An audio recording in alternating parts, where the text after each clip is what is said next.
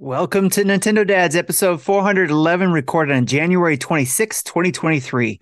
On tonight's episode, we talk about several news items we got this week. Actually, some news things, guys. We got SteamWorld Dig Telegraph special broadcast to talk about, Developer Direct that Xbox did, and we talk about a few news items around the Nintendo Switch increasing production, that type of stuff. Jesse, you know what to do.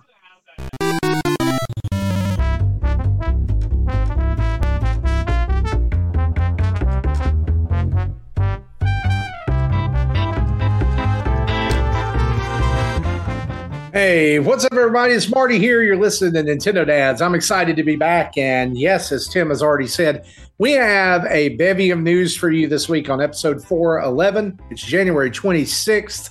And as we speak right now, people around the world are partying like it's 1999. That's right. They're playing GoldenEye on the Nintendo Switch online expansion pass Nintendo 64 app. Justin can't be here with us tonight, but we do have our usual cast of characters minus Justin.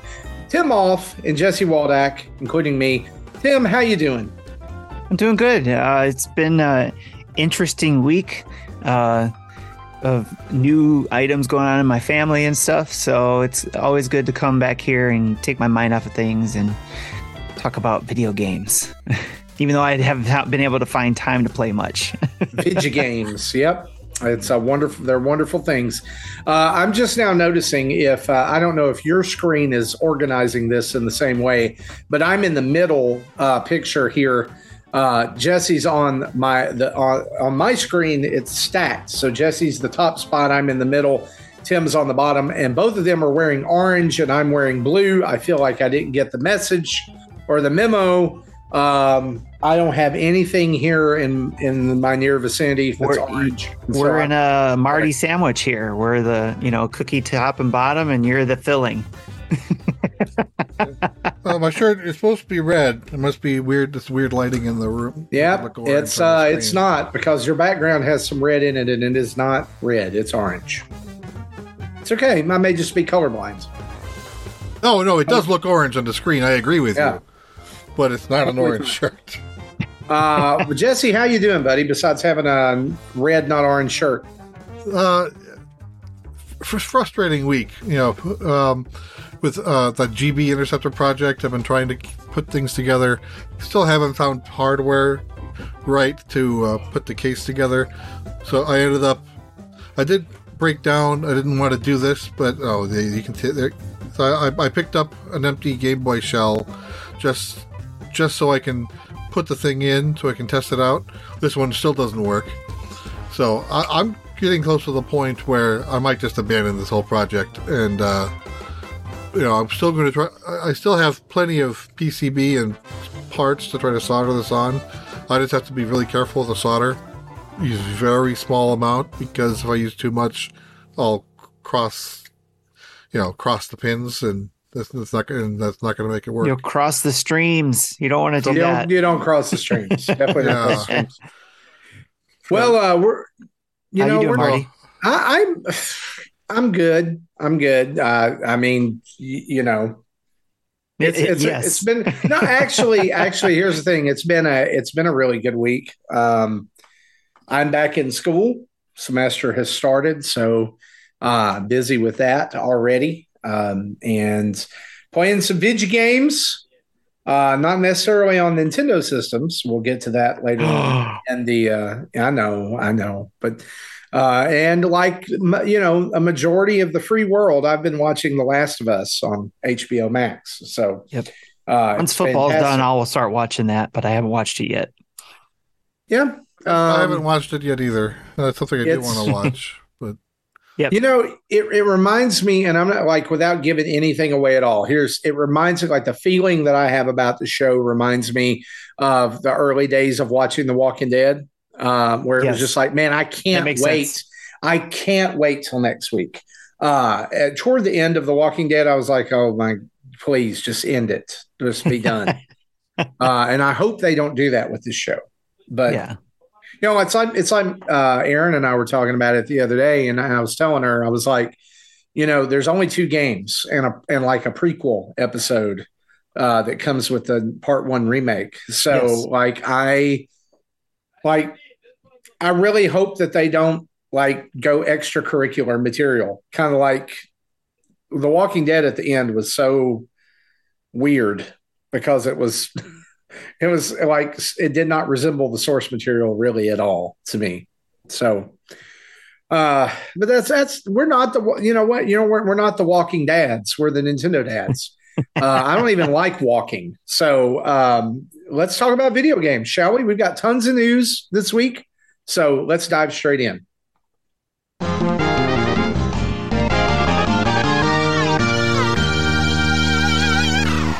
Our news each and every week is brought to you by you over at patreon.com/Nintendo Dads. You can join up and become a patron, or as we like to call it, a friend of the show. We wanted to use the Ninfriendos. Well, that's already been taken.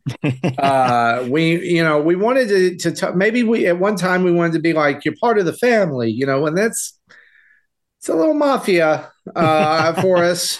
I don't know, it's really hard to name people who are part of a group or something without sounding like a weird cult or some kind of terrorist organization. Yeah, I suggested calling them children, and that didn't sound right either. Yeah, since we're the dads and they're the children, that's weird. It could get scary. Yeah, it could get scary. It's like, these are my children. Yeah, but anyway, go over to patreon.com/Nintendo Dads. You can become a friend of the show by donating or pledging $1 a month, $5 a month, $10 a month, or $30 a month. Like our good friend Jacqueline, who is one of our brand new Patreon producers. She was on the show last week, did a fantastic job. We're thankful for her being the second female to ever guest on Nintendo Dads. And by the way, someone called me out when I said that we had not had, we were only going to have 2 female guests. And then they said, did you forget about Sega Moms? I don't know what they're talking about. I've never heard of the Sega Moms. I don't know what that is. Do you? I think someone hacked our show that week.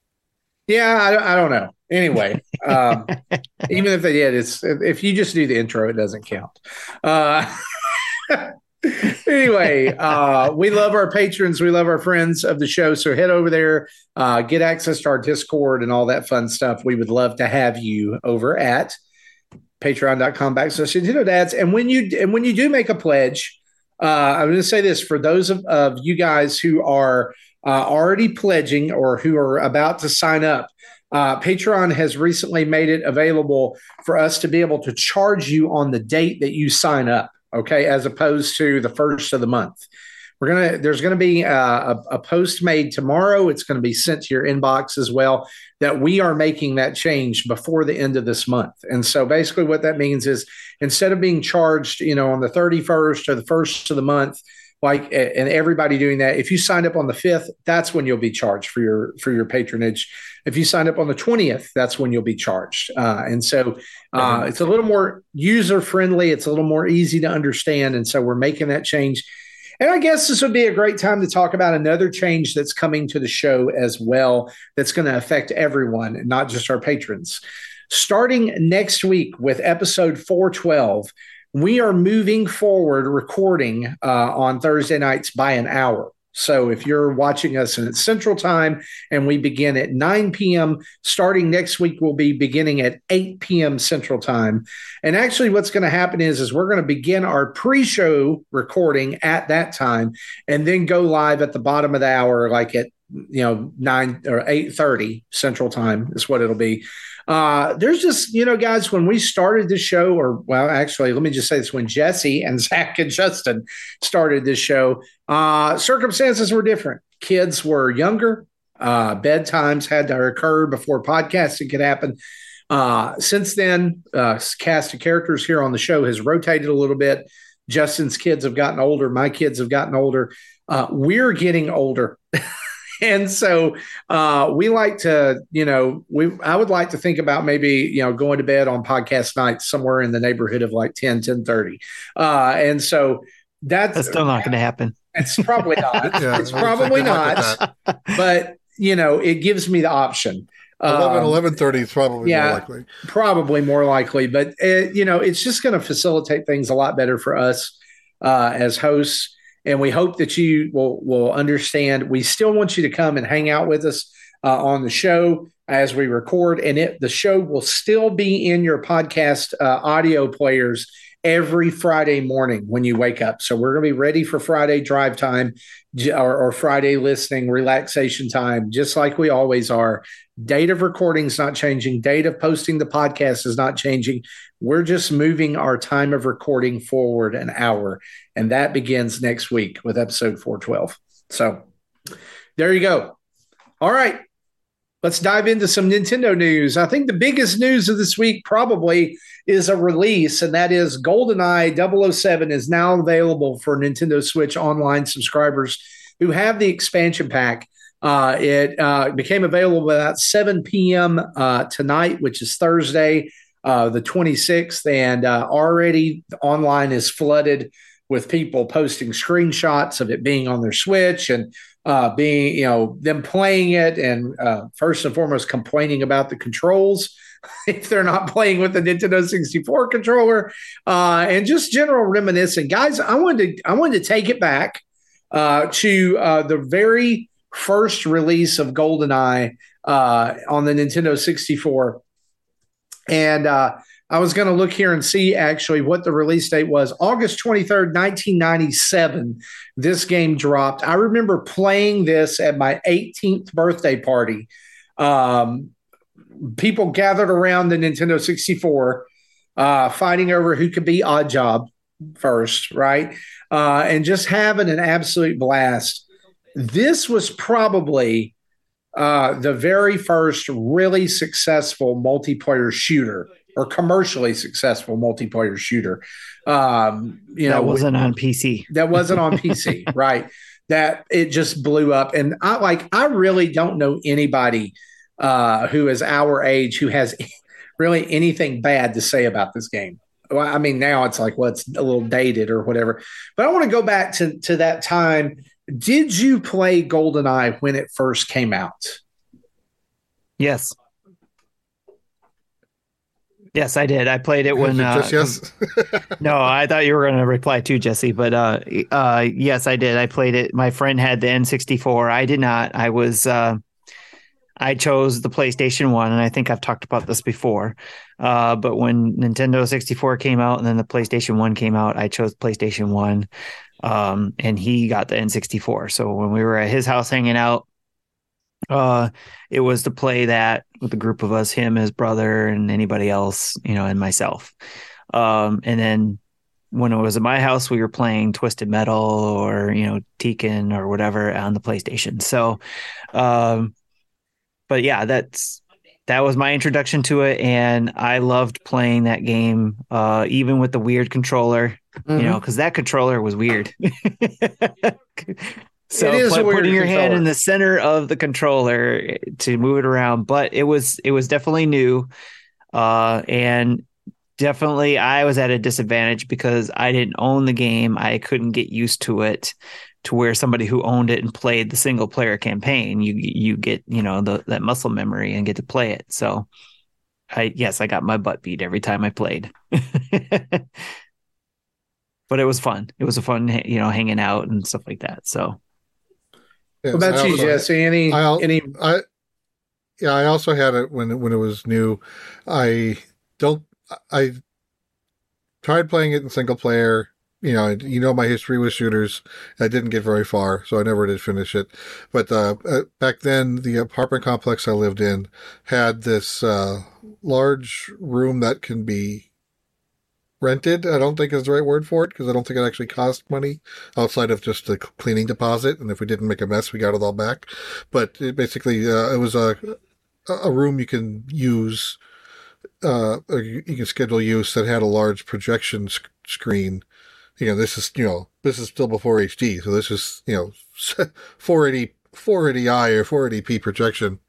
But I rented that room out a few times, hooked up the N64 and brought some friends over, and we played, 4-player on 100-inch screen. I don't know how big That's that thing awesome. is, That's awesome. but and again, I imagine I was lousy at it because I'm not good at shooters, but it was fun. I remember having fun with that. Yeah, that's cool.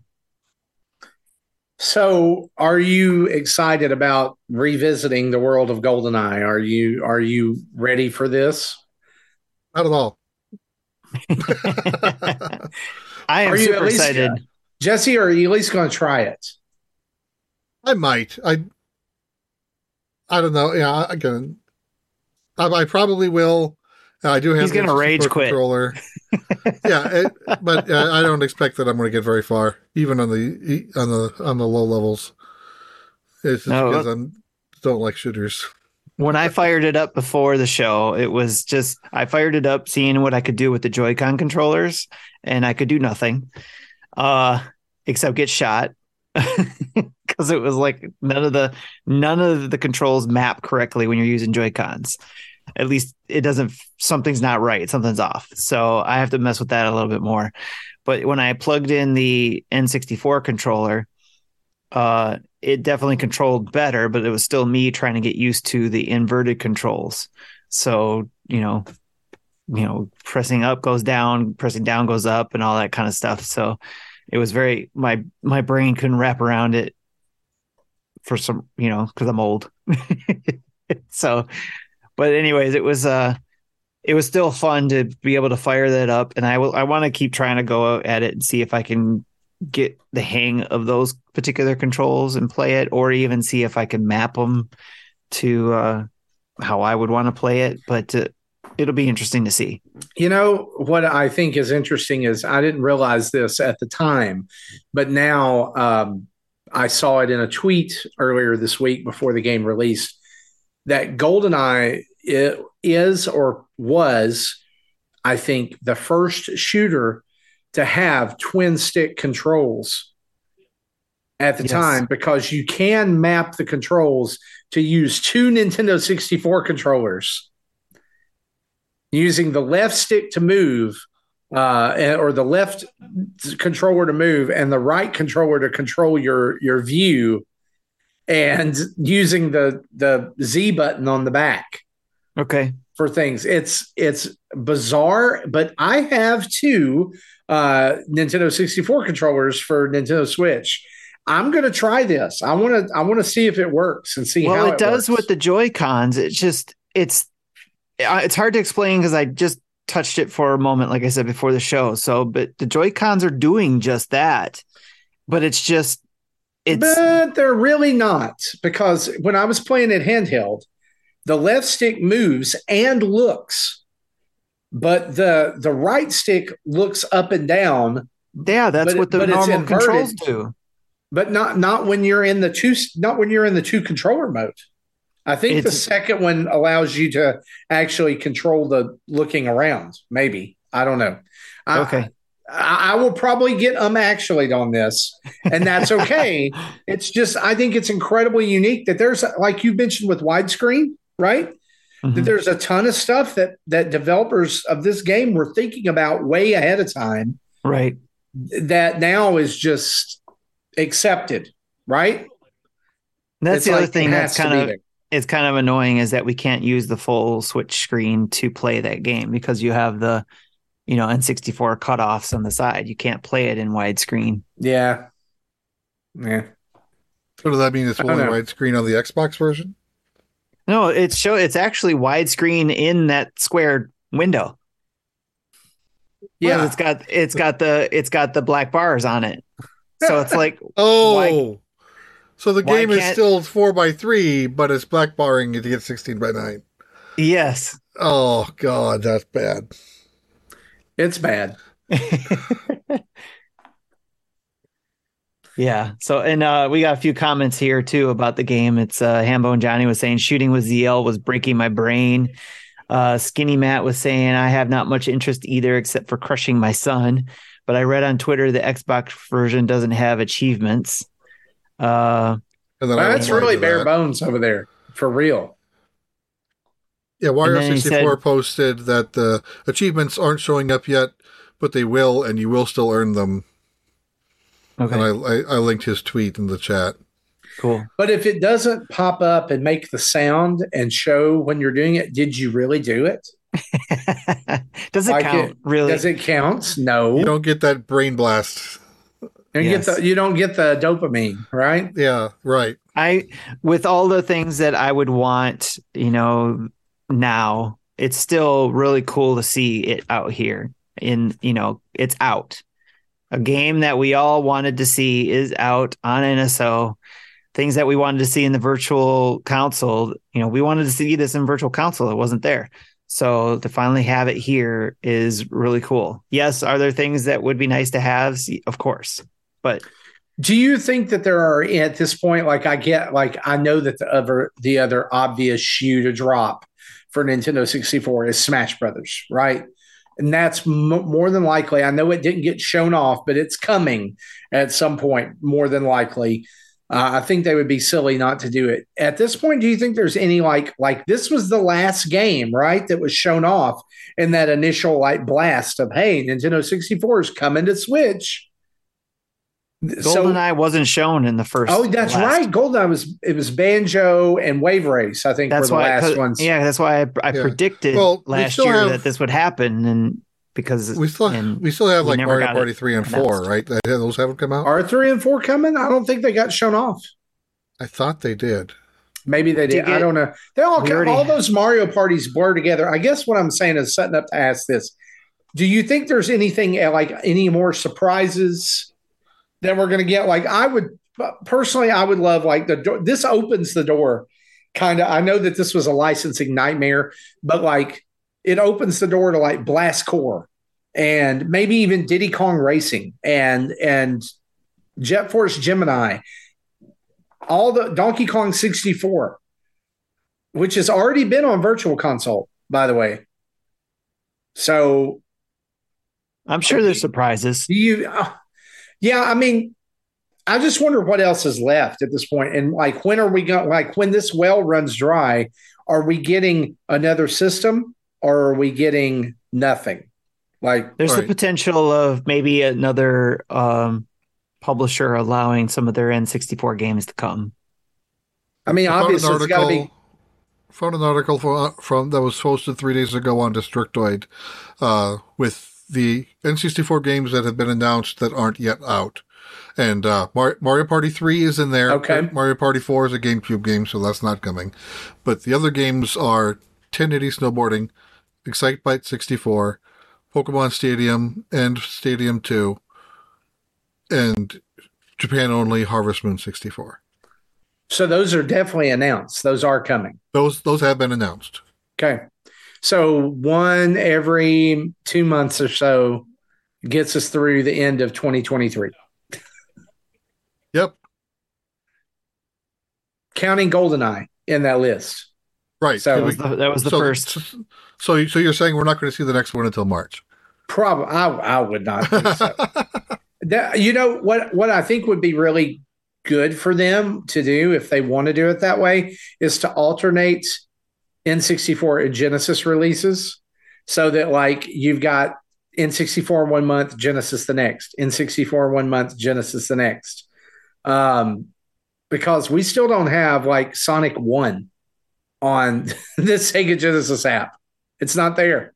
I don't think that's coming because of the other games. Kind of the Arcade Archives or Sega, what's it called? Sega Ages. Yes. Or Origins, because of Origins. Oh, yeah. But then why is 2 on there? Multiple times.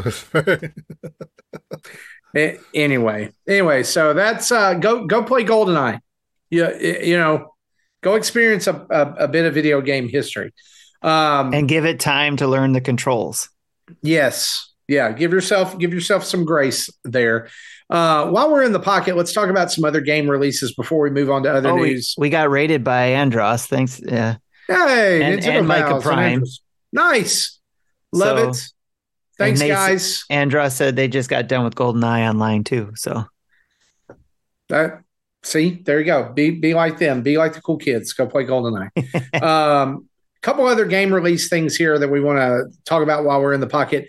Right now, until the 29th, Uno is free on Nintendo Switch. So if you're a Nintendo Switch online subscriber, you can download the full version of Uno, and you can actually get 100 platinum points via this as well, just by launching the game and then going over to the NSO app on the front page of your Switch.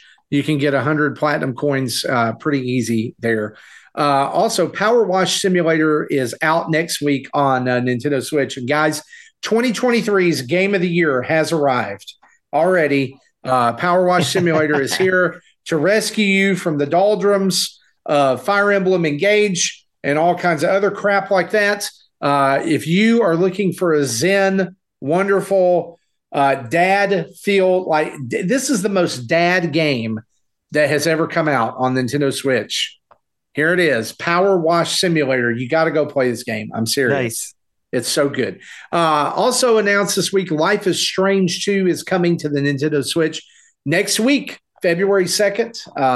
And Zablanc is thrilled and ecstatic for that. I actually picked Life is Strange 1, the remastered version, back up tonight and started playing it on the Switch. I'm excited to start doing that. And then PS5 launch title, The Pathless, makes its way to Nintendo Switch next week as well on February 2nd. If you're a fan of free running or parkour type games, I'd keep an eye on that one. I think you'll like it. Also this week's Thunderful held their latest SteamWorld Telegraph special broadcast and announced SteamWorld Build, which is coming to PC and consoles in 2023. There is a demo available right now. Where else? Steam. I think that's kind of funny that the SteamWorld Build game is on Steam. Yes. But they also announced that 3 other SteamWorld games are in development, and the additional SteamWorld Telegraph presentations will be released as more information is available. And the big news coming out of this as well, or actually coming out of Twitter post Telegraph, is the CEO and founder of Thunderful and the SteamWorld universe announced that Nintendo guru himself, Bobby, is going to be an NPC in the next SteamWorld game. If you guys remember, Nintendo guru lost his battle with COVID or passed away due to COVID complications from COVID back in 2021. We did Gaming for Guru a couple of years in a row to raise money for his family and raise money for charities that Bobby would have played for. Bobby was a huge SteamWorld fan.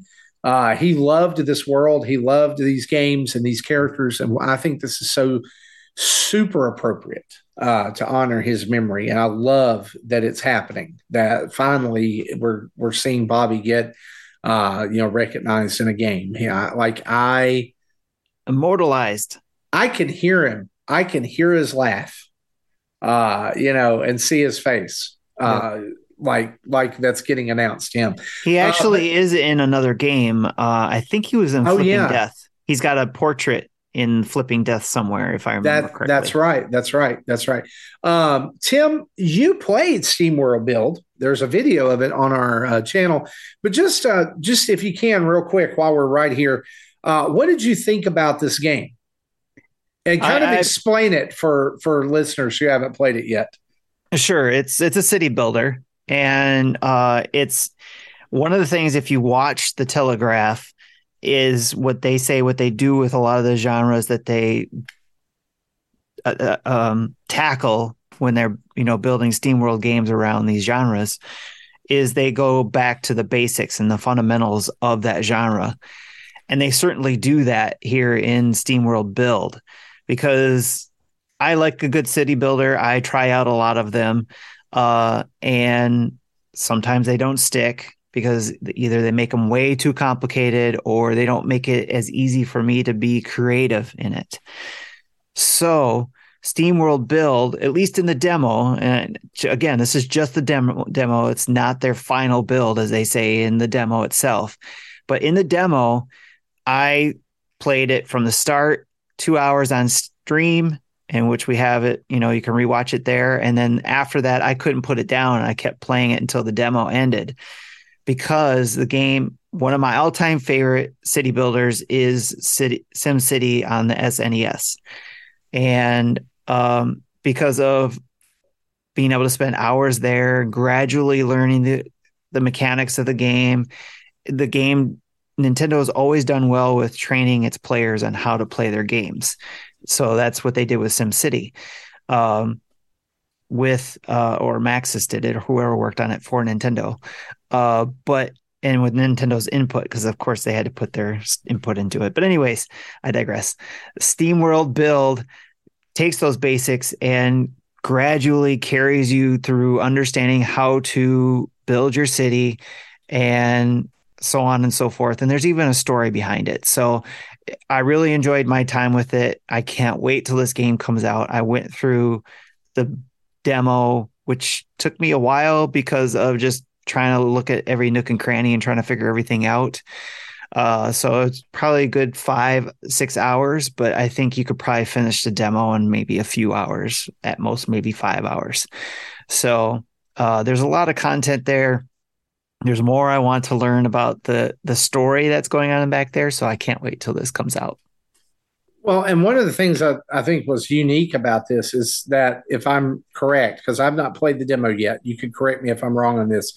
You're not actually just building a city, you're also building a mine beneath it. Yes, thanks for calling that out, because that was the other part that's unique about it for me. It was like, if you go to a lot of other city builders, or even, city builder, and no matter where the environment is, you're placing things to collect resources in a lot of cases. And a lot of those things just automatically collect those resources, to where in this game, when you put down something to collect a resource, at least for mining, you actually go down underground and actually city build the mine, using city building mechanics. Essentially, you're building the mine and using mining, fundamentals as well, because you want to make sure nothing's going to collapse on your workers and all that kind of stuff. So yeah, that is the one unique part about it, is that one of the resource tools is mining, and you actually have to manage that as well. It may seem overwhelming, but it wasn't. They gradually get you to that point, and then once you're done learning the basics of the city building above ground, then you get to the point of mining and learning how to set up your teams and your camps down in the mines for mine building, which is really cool. So, and your goal in the mine is to find relics of a past community that used to be there and figure out why they left.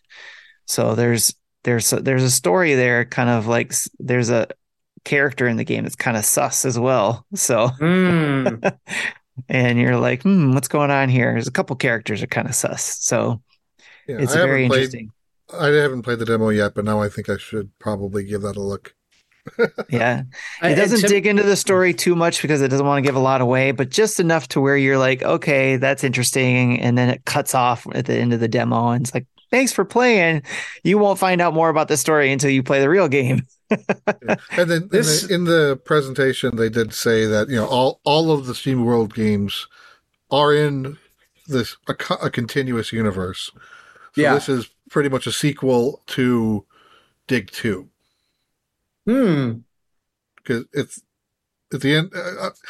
This may be spoilery, but they said it in the show, so I'll say it here. At the end of Dig 2, it was basically an old Earth, and the game ended with rockets lifting off, with people leaving the planet to find a new place to live. Because it blew up. Yeah. So this is... Sorry. I mean, and that's where SteamWorld Heist came from. Yeah. I think SteamWorld Heist, yeah. I think that might be after this. I don't know where it fits, but it's definitely after Dig 2. But, this is basically is the story of one of those ship's settlers making a place to live. Yeah, so when you're playing the game and you're familiar with the previous SteamWorld games, you'll have fun with that and getting some, Easter eggs from those. And even if you aren't that familiar with it or not familiar with it at all, it's still fun to figure out what is going on in the story and why are these couple characters acting sus? This reminds me that I need to finish SteamWorld Quest. Never finished it. Yep. So I did finish it. I just because that was like what 2 or 3 years ago, but I forgot pretty much everything about it. Oh yeah. But anyway, SteamWorld games always delightful. So be sure to go check those out. Check out Tim's Let's Play over on our channel. If you're interested in this, it looks really, really good. It's under the live section because that's he did it live. Yep. Also, this week, Xbox and Bethesda held the very first, very suspiciously named Developer Direct, in which Xbox and Microsoft showed off or updated fans on some new titles.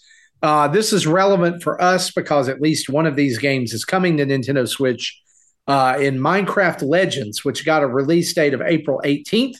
It was also revealed that cross-platform multiplayer will be a part of Minecraft Legends. And as of today, you can already pre-order the game on the Nintendo Switch eShop if you would like to be a part of that.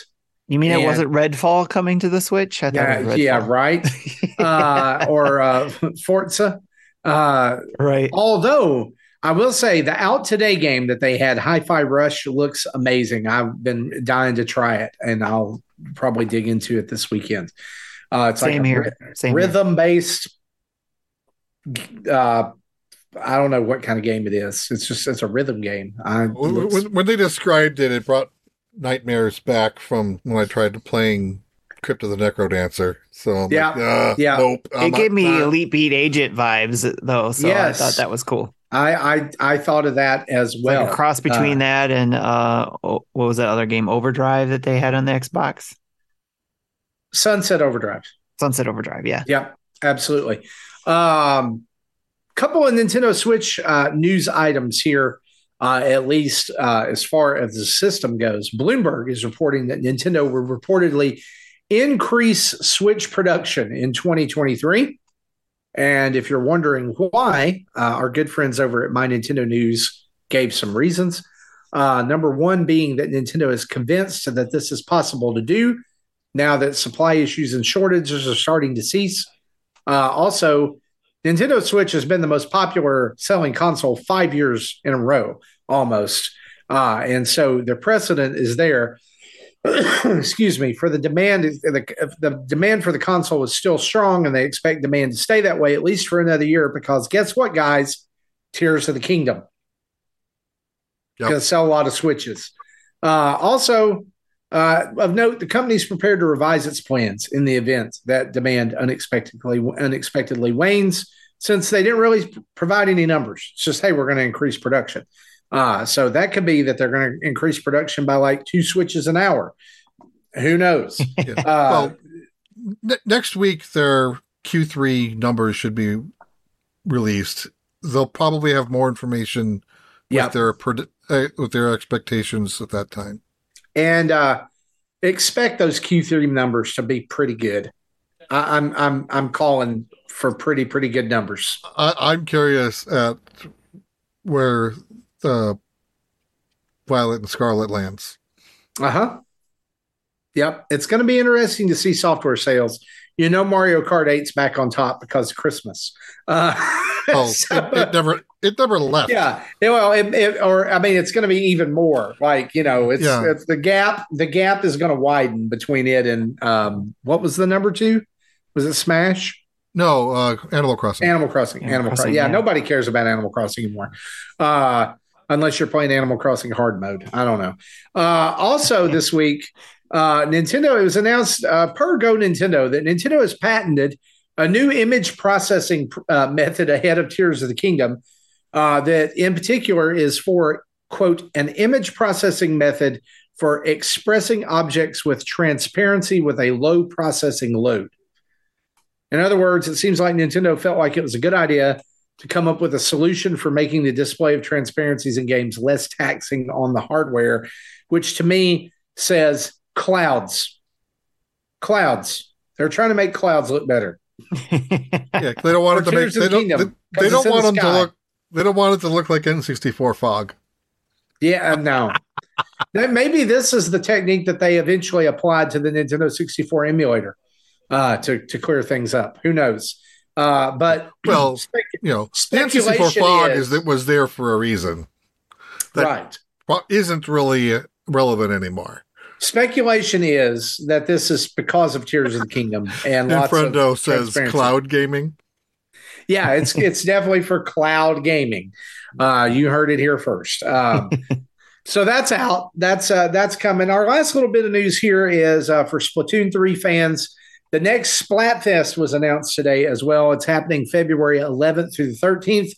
And it's all about chocolate in honor of Valentine's Day. You can be Team Milk Chocolate, Team Dark Chocolate, or Team White Chocolate, which means, yes, you're going to be shooting brown and white colored ink again. Yeah. But I like... Maybe. I don't know. I mean, like, the colors for the teams were different, so maybe I like not. milk chocolate shells with white chocolate centers. Well, I am Team White Chocolate all the way. And I know, yes, go ahead and tell me all you want that white chocolate is not real chocolate. I don't care. It's delicious. It's fantastic. It's wonderful. I would rather do that. In fact, if you like, I got some of those for Christmas as well. I love these things. You know what? I got some prior to Christmas. Sam's Club had a big bag of those that were Snickerdoodle flavored. It was white chocolate with cinnamon cookie pieces in them. Yep. Oh my gosh. Those are delicious too. And then for those who aren't watching, but they're listening, this is the Lindor milk with white filling. Yep. So milk with white milk chocolate truffles. Yep, absolutely. So you go pick your team. That'll be up here in a little bit. And go Team White Chocolate. I'd pick dark chocolate because it's delicious. It is delicious, just not as much as white chocolate. Purple or Lou says, whoa. I wonder why. I don't know. I don't know. Nothing is comparable to dark chocolate. Well, okay. There you go. I did buy some dark chocolate this weekend at Trader Joe's that had coffee in it. And it was wonderful. It was like coffee flavored chocolate. It was so good. And Friendo says it should have been chocolate versus hard candy versus beaver nuggets. I would, yep. Team Beaver Nuggets. It better be Big Man because he's my boy. Yes. If they were going full Valentine's Day theme, it should have been something like chocolate versus flowers versus cards. The best way to express your love. I like that one. That one. People like chocolate, so it's okay. People want the fourth option that isn't appropriate for our show. Lingerie? Or other things. Sure. Just saying. There it is. We'll let John and Drew talk about that. Yeah, and speaking of things that may or may not be appropriate for the show, now it's time to head over to an ad break from our friends at Manscaped. Wow. Breaking news, Manscaped now sells beard products. That's right, they are once again revolutionizing men's grooming with the brand new Beard Hedger for Pro Kit. From a beard trim to a fresh shave, the technology behind the Beard Hedger Pro Kit allows you to shape your signature beard look. Now you can finally use Manscaped products to make your drapes match your carpet by going to the manscaped.com and using code NINDADS for 20% off and free shipping. Remember, that's NINDADS for 20% off and free shipping. So it's time to tame your mane. No one likes a weird beard, so say goodbye to all your stubble trouble with Manscaped's Pro Beard Kit. It all starts with the Beard Hedger, and which you won't be able to see, but I have one too. I still have to open up and will use to help trim my beard. We each got a set to try out. So looking forward to that. And of course we heard, if you haven't seen it in their video on YouTube, Justin also received a kit to help tame his mane. You know, he's got so much on his face. He's got to take care of that. So they sent him a kit too. So don't forget that the beard hedger, just like their other tools, is waterproof. So you can shave in the shower to avoid all that hair in the sink. The titanium coated T-blade is tough on hair, but smooth on your face, leading to single stroke efficiency that brings satisfaction one stroke at a time. The Pro Kit doesn't end there, though. They have created 4 dermatologist tested formulations for your post-trim care. First, there's a beard shampoo and conditioner. You need to remember all your hair is different. Your beard hair is more coarse and easier to damage than the hair on your head. That's why the kit has made shampoo and conditioners specially designed to moisturize, reduce ingrown hairs, replace natural oils, and promote beard health. Next, the kit has Manscaped Beard Oil, an essential piece of your main facial accessory. No one wants a guy whose beard is brittle and dry. The oil relieves dryness both on the beard and the skin beneath, while adding a little shimmer and shine, making you look extra fine. Cap off the kit with a beard balm, a pomade that shapes, styles, moisturizes, and tames for a sculpted look to attract any fellows or dames. The Pro Beard Kit also comes with 3 free gifts: a beard brush, comb, and scissors to ensure your beard is ready to impress. So get 20% off and free shipping with the code NINDADS, NINDADS, at manscaped.com. Again, that's 20% off with free shipping at manscaped.com. Manscaped Beard Hedger, 1 stroke, 1 guard, 20 lengths.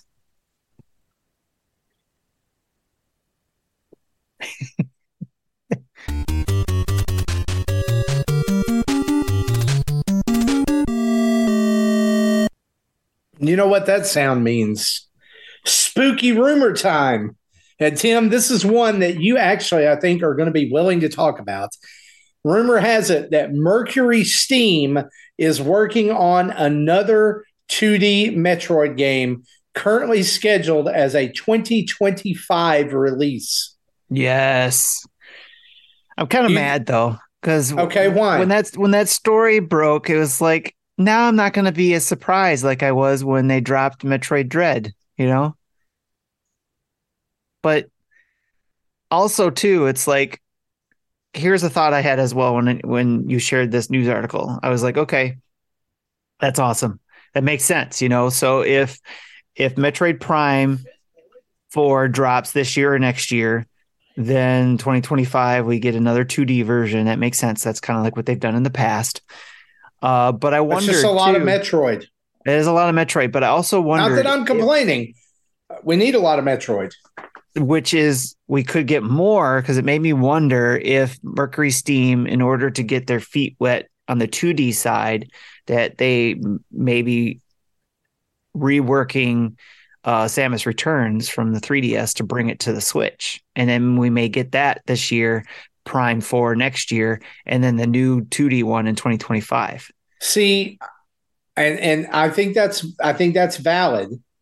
But what I was actually thinking of is either a Super Metroid or Metroid Fusion remake in the Dread engine. Okay. And out of those two, I honestly feel like the more likely of them is Super Metroid. It is I would say, out of all the 2D Metroids, is probably the most beloved 2D Metroid. Yeah. And that would make sense as to for them to redo it, because it was such a big deal and has been such a big deal in kind of like the Metroid canon. It would, and it would pair well with a release of Metroid Prime. So, I think that, of course, I would love all the Metroid games to be on Switch. Yes. Just all of them. You don't even have to remake them, just port them and put them on Switch so that I can play them. Like the Wii U used to be the one-stop shop for Zelda games. Right. Yeah, I would like to be able to play it easily. A lot of those games for sure. Especially like watching you trying to play a lot of those when we were waiting for Metroid Dread to come out, and you were trying to like fire up some things to be able to play it again. Now, like Zero Mission and Fusion, I don't think you have to do a lot to them. Zero Mission is the definitive version of the original Metroid. Yeah. You don't have to fix it. It's so good. Fusion Fusion and Dread to me are the perfection of the Metroid family. Yeah, like Fusion is my favorite of the franchise. It's like it can't do any wrong. But I would love to see Metroid, Super Metroid redone, because going back and playing it, there are a few things about it that once you play Dread, Samus feels so fluid. It feels so responsive, and then you go play Super Metroid, and it's like she's like a tank, right? Like yes. It's like, why did you make this choice? And then like halfway through the game, you get enough upgrades that it feels like you're actually able to like flow with it, right? Like you are in Fusion and Dread. I would love to see it all redone. And Tim, if it's Samus Returns, fantastic, because it was awesome too. It really was. It reminds me that I need to go back and play through that one again, because like when it came out, I devoured it. It was in a weekend. Like I remember it coming out on a Friday, and I beat it on a Monday afternoon. I remember you doing that. I need to go through it again and try to, I did start trying to go through it again back when like on the road to Dread, but for some reason I just it wasn't clicking for me like it did the first time. And maybe it was just I was so hungry for Metroid, anything back then, that I was just like, I have to have this right now. Right. I do like what Nefrendo was saying, the 2D Metroid trilogy. If Nintendo was willing to do that again, put 3 games into one game and release it like they did the Metroid Prime trilogy, that would be really cool. Whether they call it a 2D Metroid trilogy or the Metroid handheld trilogy, to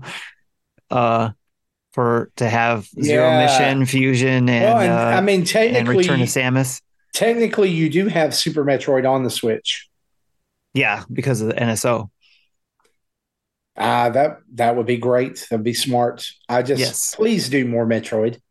But I go back to the statement of the guy who is like the Metroid head, like of Nintendo, like and him saying, like around Dread's release, this is the end of the Samus story, or like the Metroid story. We'll see Samus again. Yes, and even at the end of the game, it says, if I remember correctly, it says Samus will return. If I remember correctly, I think it does. It does. But I mean, like, are we far enough away from the game now for it to not be spoilers? Probably. I mean, it's been a year. Let's talk about something else, but we'll ask the chat. Can we spoil anything on Metroid Dread? I was going to ask a question without spoiling anything.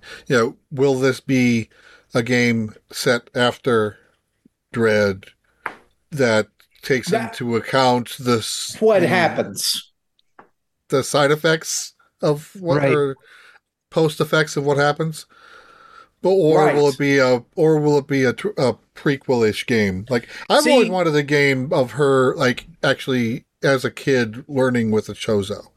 That would be great. That, like a prequel game. But I also can see like them the Bayonetta Origins. They could do a Samus Origins. I kind of like. I can see them. Nintendo said in the chat said Metroid Origins just now. Oh yeah. Yeah. So, like, without spoiling it, then let's just say this, because the way you said it, Jesse, is fine. Like, I can almost see them working that side effect or whatever into the move set going forward, right? Like making it a game mechanic. Like, and it takes up energy to use it or whatever, and makes her weak if she uses it. And so, like, I can, but you have to. Like, there's a risk versus reward type thing. It's kind of like like in Mega Man 11, there's the gear system. You have your energy for that, and you can use it, but it eats it up pretty quickly. But it does give you a benefit. You have to use it. I was going to say, like, even there are times when you have to run in through an overheated room and take damage just to get to the other side. So Yeah. kind of like a more severe version of that. Yeah, I could see that. I would love. Give me all the Metroid prequel, set in the middle, whatever. I don't care. Give me Samus. But I do agree that it would be nice to see quality of life stuff added to a Super Metroid with, say, the dreaded graphics. I would leave the Emmys and just the hanging system, right? Like just the climbing system or whatever. Yeah. Like the way that they could integrate that into that game and open up areas. Oh my gosh. Kind of like what they did Zero Mission, It's like you played the same. Yes, it's like a whole new game. But you still open up other areas that you didn't experience in the first original game. So and they did it so well. Yes. Well, that's our rumor. Hey, let's play a game. All right. Let's try a new little segment here on the show.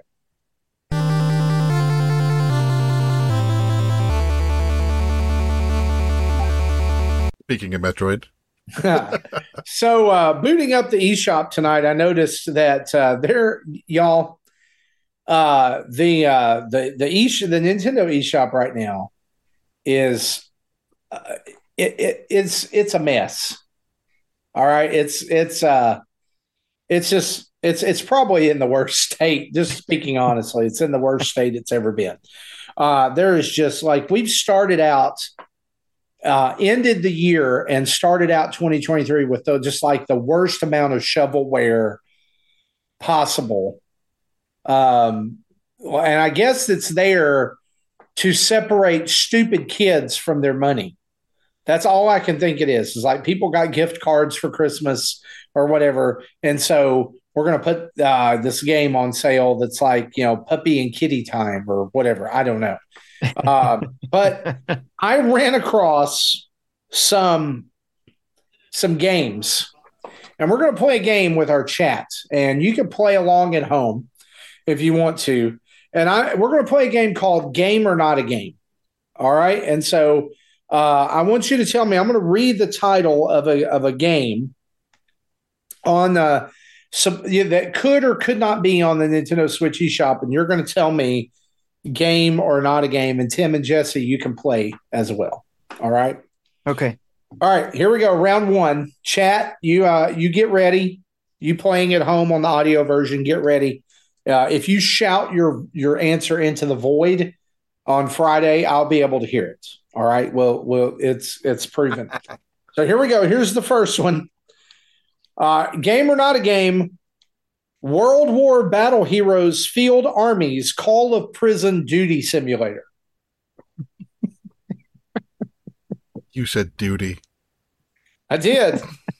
So let's give the chat a minute here. World War Battle Heroes Field Armies Call of Prison Duty Simulator. Game or not a game? See, Nefrendo says sure. Purpler says way too long. And Presto says game, and Miz says not.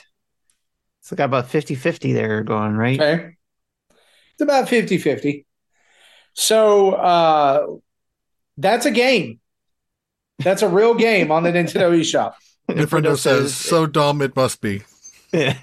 Yep. All right. Next round. Here we go. Round two. Game or not a game. Monster Impossible Truck No Limit Adventure Drive Simulator Sport 3D. Game or not a game? The last one was a game and it was long. This one, I think you're trying to throw us for a loop. So I'm going to say it's not a game. I think that 3D just put it over the edge. To game or not a game? To not a game. It was good up until then, but no. Purpler says it's not. Miz is cracking up, so he can't answer yet. He says not. He or she. I actually don't know if Miz is or he or she. So they. Nintendo says nope. So 3 people are saying nope. Everybody has said no. There's 5 no's. Purpler says it is. Okay.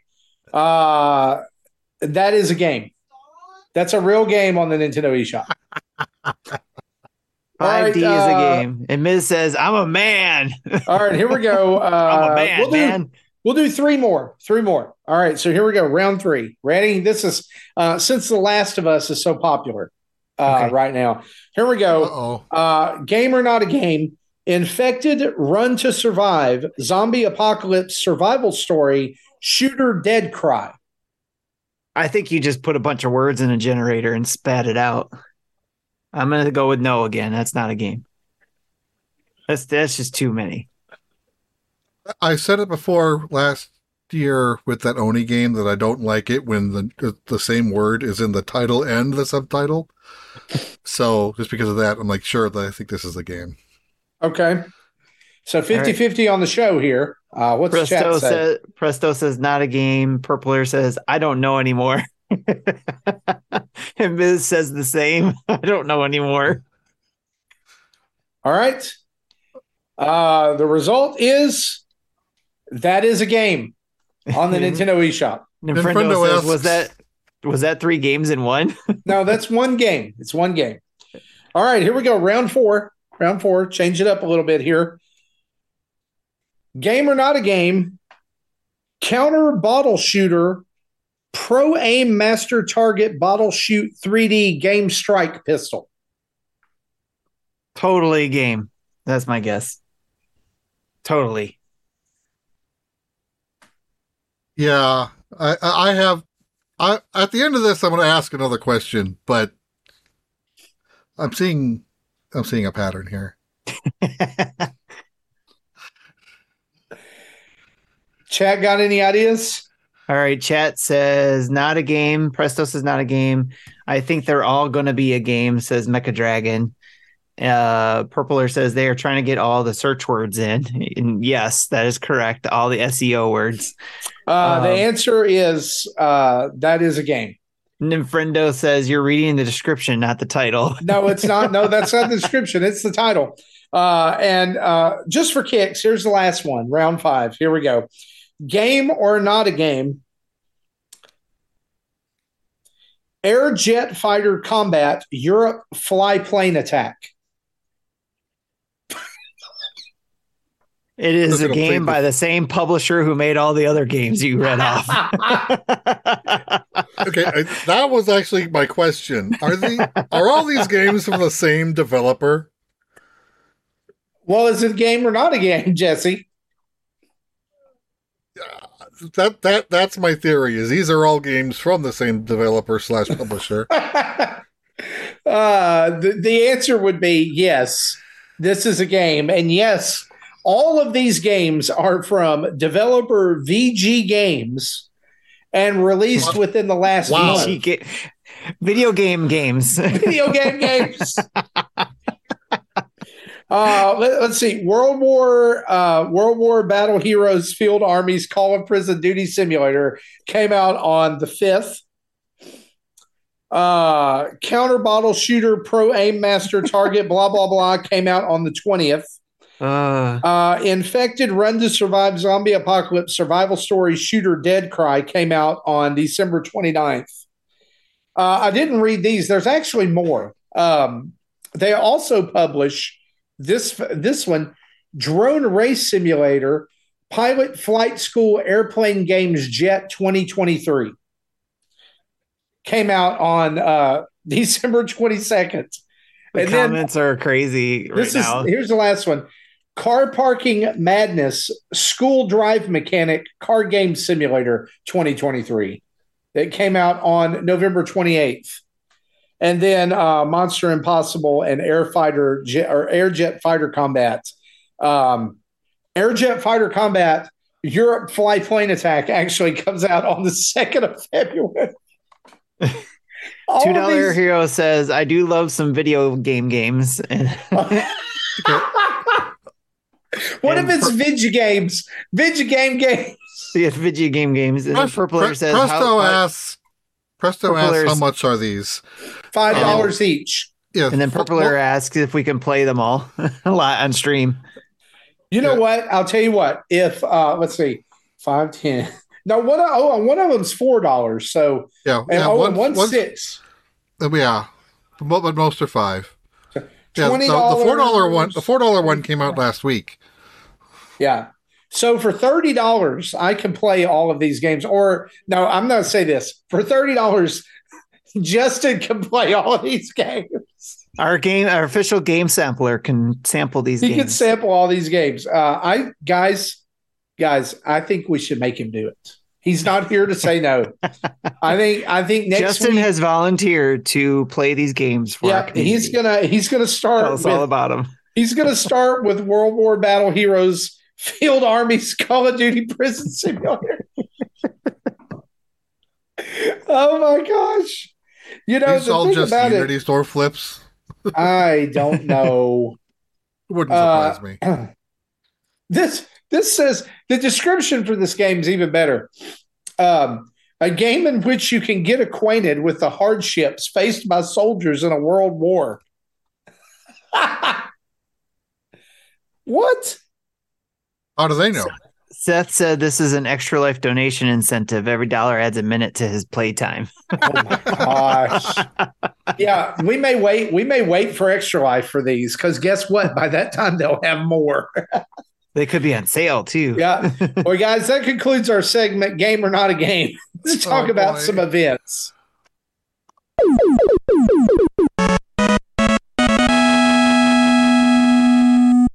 All right, everybody. So our events are what I remind everybody about. Basically, it's our Discord community events, and it's about the table.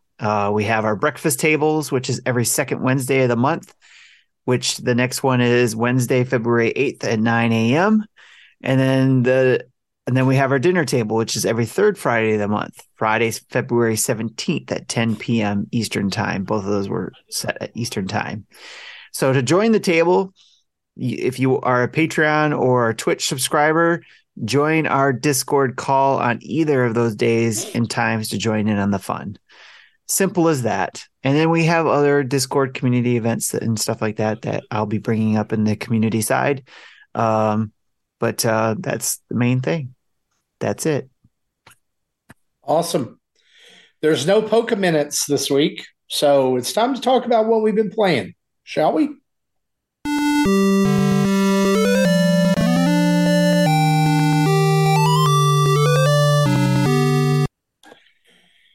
Well, Jesse, you know what? You've got the shortest list. So we're going to let you go first. Yeah. So I did have in my list. I did have in my list the GB Interceptor update, but I kind of gave that at the start of the show. So pretty much the only thing left is Persona 5 Royal. I am 87 hours in. Almost done with the sixth. No, I just started the Sixth Palace. That's or seventh. I lost count. But I think this is the palace I like the least. So not looking forward to that one. The previous palace. At the end of that was almost like an hour and a half of expedition dump. So it was like pretty much like watching a feature-length movie. And I forgot it was that long. I knew it was coming because, I played the game before and I've watched the anime. So I knew what was happening, but I forgot how long that was. I literally had to break it up into two segments because it was like 1:30 in the morning and I'm like, I need to stop this. Otherwise I'm not going to go to bed until 3. But so if you played the game, you know what I'm talking about. But so it's Persona. If you like Persona games, you'll like this game. And I do have the 3 portable and 4 golden as well that this weekend I'm going to try. I'm going to try to do like the first look on them, but I won't have Persona 5 finished by then, so I will. So if I don't get it done this weekend, I'll get it done before next weekend. But yeah, I like Persona. I like how you ended that. Yeah, I Yeah. like Persona. All right. Tim, what about you? I haven't been on in a while, so I've been playing what I could fit in for, even though it seems like I've been playing a lot, I haven't been having a hard time finding some time, except as of this past week. I've been able to play a lot more. So, but I've been playing a little bit more of Monster Train First Class on the Switch. Again, I like popping into that and trying to get through a run of that game. And if you guys don't remember what that is, it's a um, kind of like a card battle based game where you use cards to power up your train and then your fighters on your train to fight off the good guys because you're the bad guys essentially. So there's a whole story behind it, but it's a good strategic game to try to, use your cards and power up as much as possible to make it through a full run. So I've been having fun with that. I've also been playing Fist Forged in Shadow Torch, which is This is a ridiculous title. I hope it's a good game. It is actually a great Metroidvania game. I've been having a lot of fun with it, and it definitely has the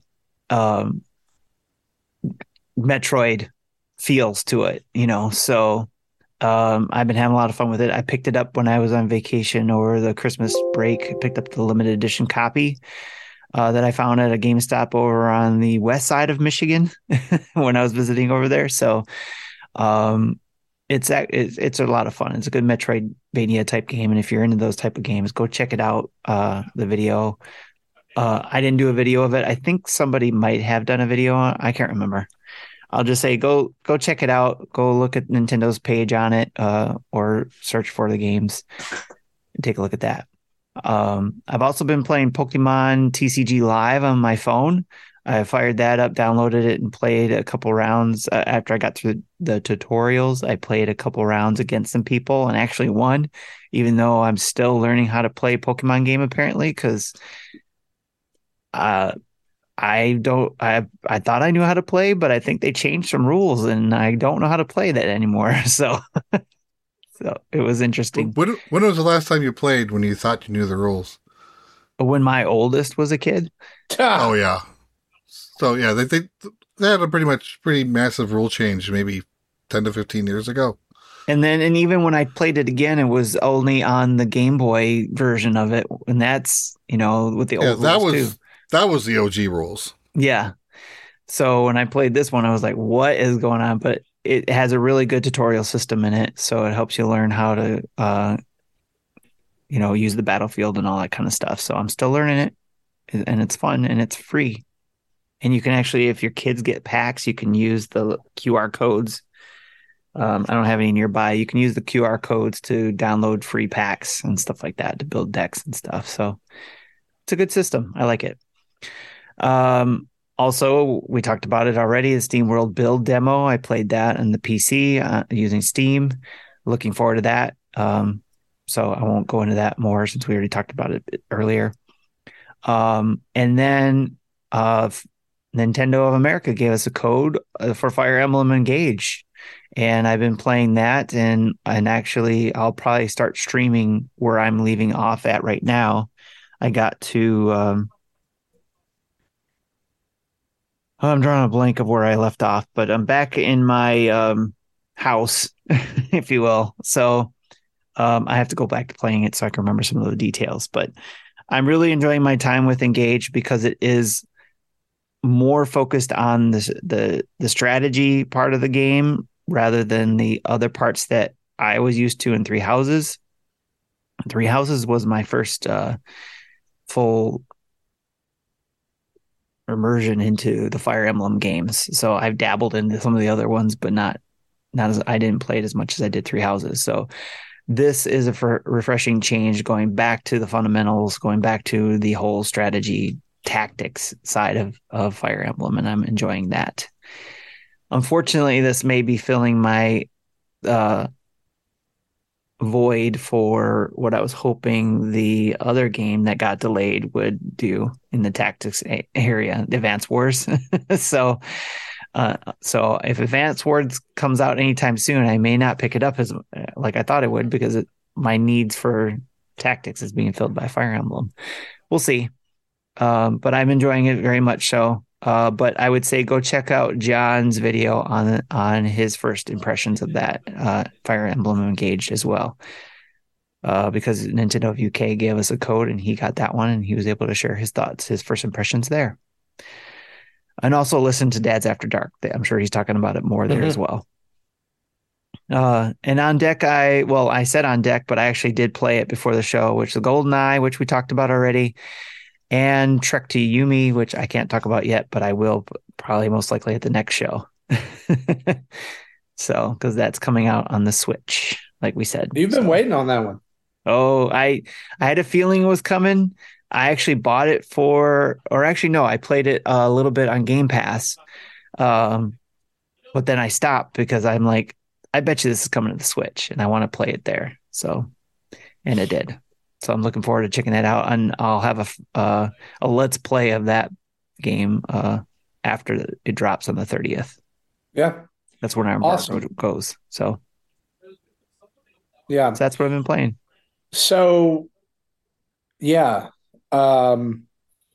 So it's been a while since I've been on the show. So I've been playing a ton of stuff, and I'm just going to throw it out here kind of rapid fire. A lot of it is older stuff and stuff that people, probably a lot of our listeners have already played, but a couple of things are new. So I'll go through this pretty fast. Some people know I have a Backbone controller that I play a few games on my iPhone with. I found out that you can play Vampire Survivors on iPhone with the Backbone. It doesn't really tell you that you can, but it totally works. And so I have been playing, like I've had to make myself quit playing Vampire Survivors because I just get sucked into it. Like, and it's so good. It's so simplistic, but it's like, it's so much of one of those one more run games. Right. And so I just can't quit playing it when I boot it up. And so I've got to be careful. Like I will lose an hour to Vampire Survivors like that. So anyway, I picked that up. Another one that I picked up on Nintendo Switch that is actually, I found out is an earlier indie release, probably on Steam. This is the remix. It's called the Remix Edition of a game called Shield Maiden. This came out a few weeks ago. It looked really interesting. Nintendo highlighted it with a tweet. It's okay. It's not what I thought it was. It's super short. Basically, you play this girl who has a bracelet that can create a shield that can absorb enemies' attacks and then like turn around and like attack with like its power, or she can like swing it like a melee weapon or throw it. And so I thought it was going to be like it kind of like the art style and everything kind of reminded me of Iconoclast, which is an amazing Metroidvania that came out early on in the Switch's life that I think is super underrated. And if you haven't played Iconoclast, you need to go try it. I was kind of disappointed with Shield Maiden. I was disappointed in it because of the length.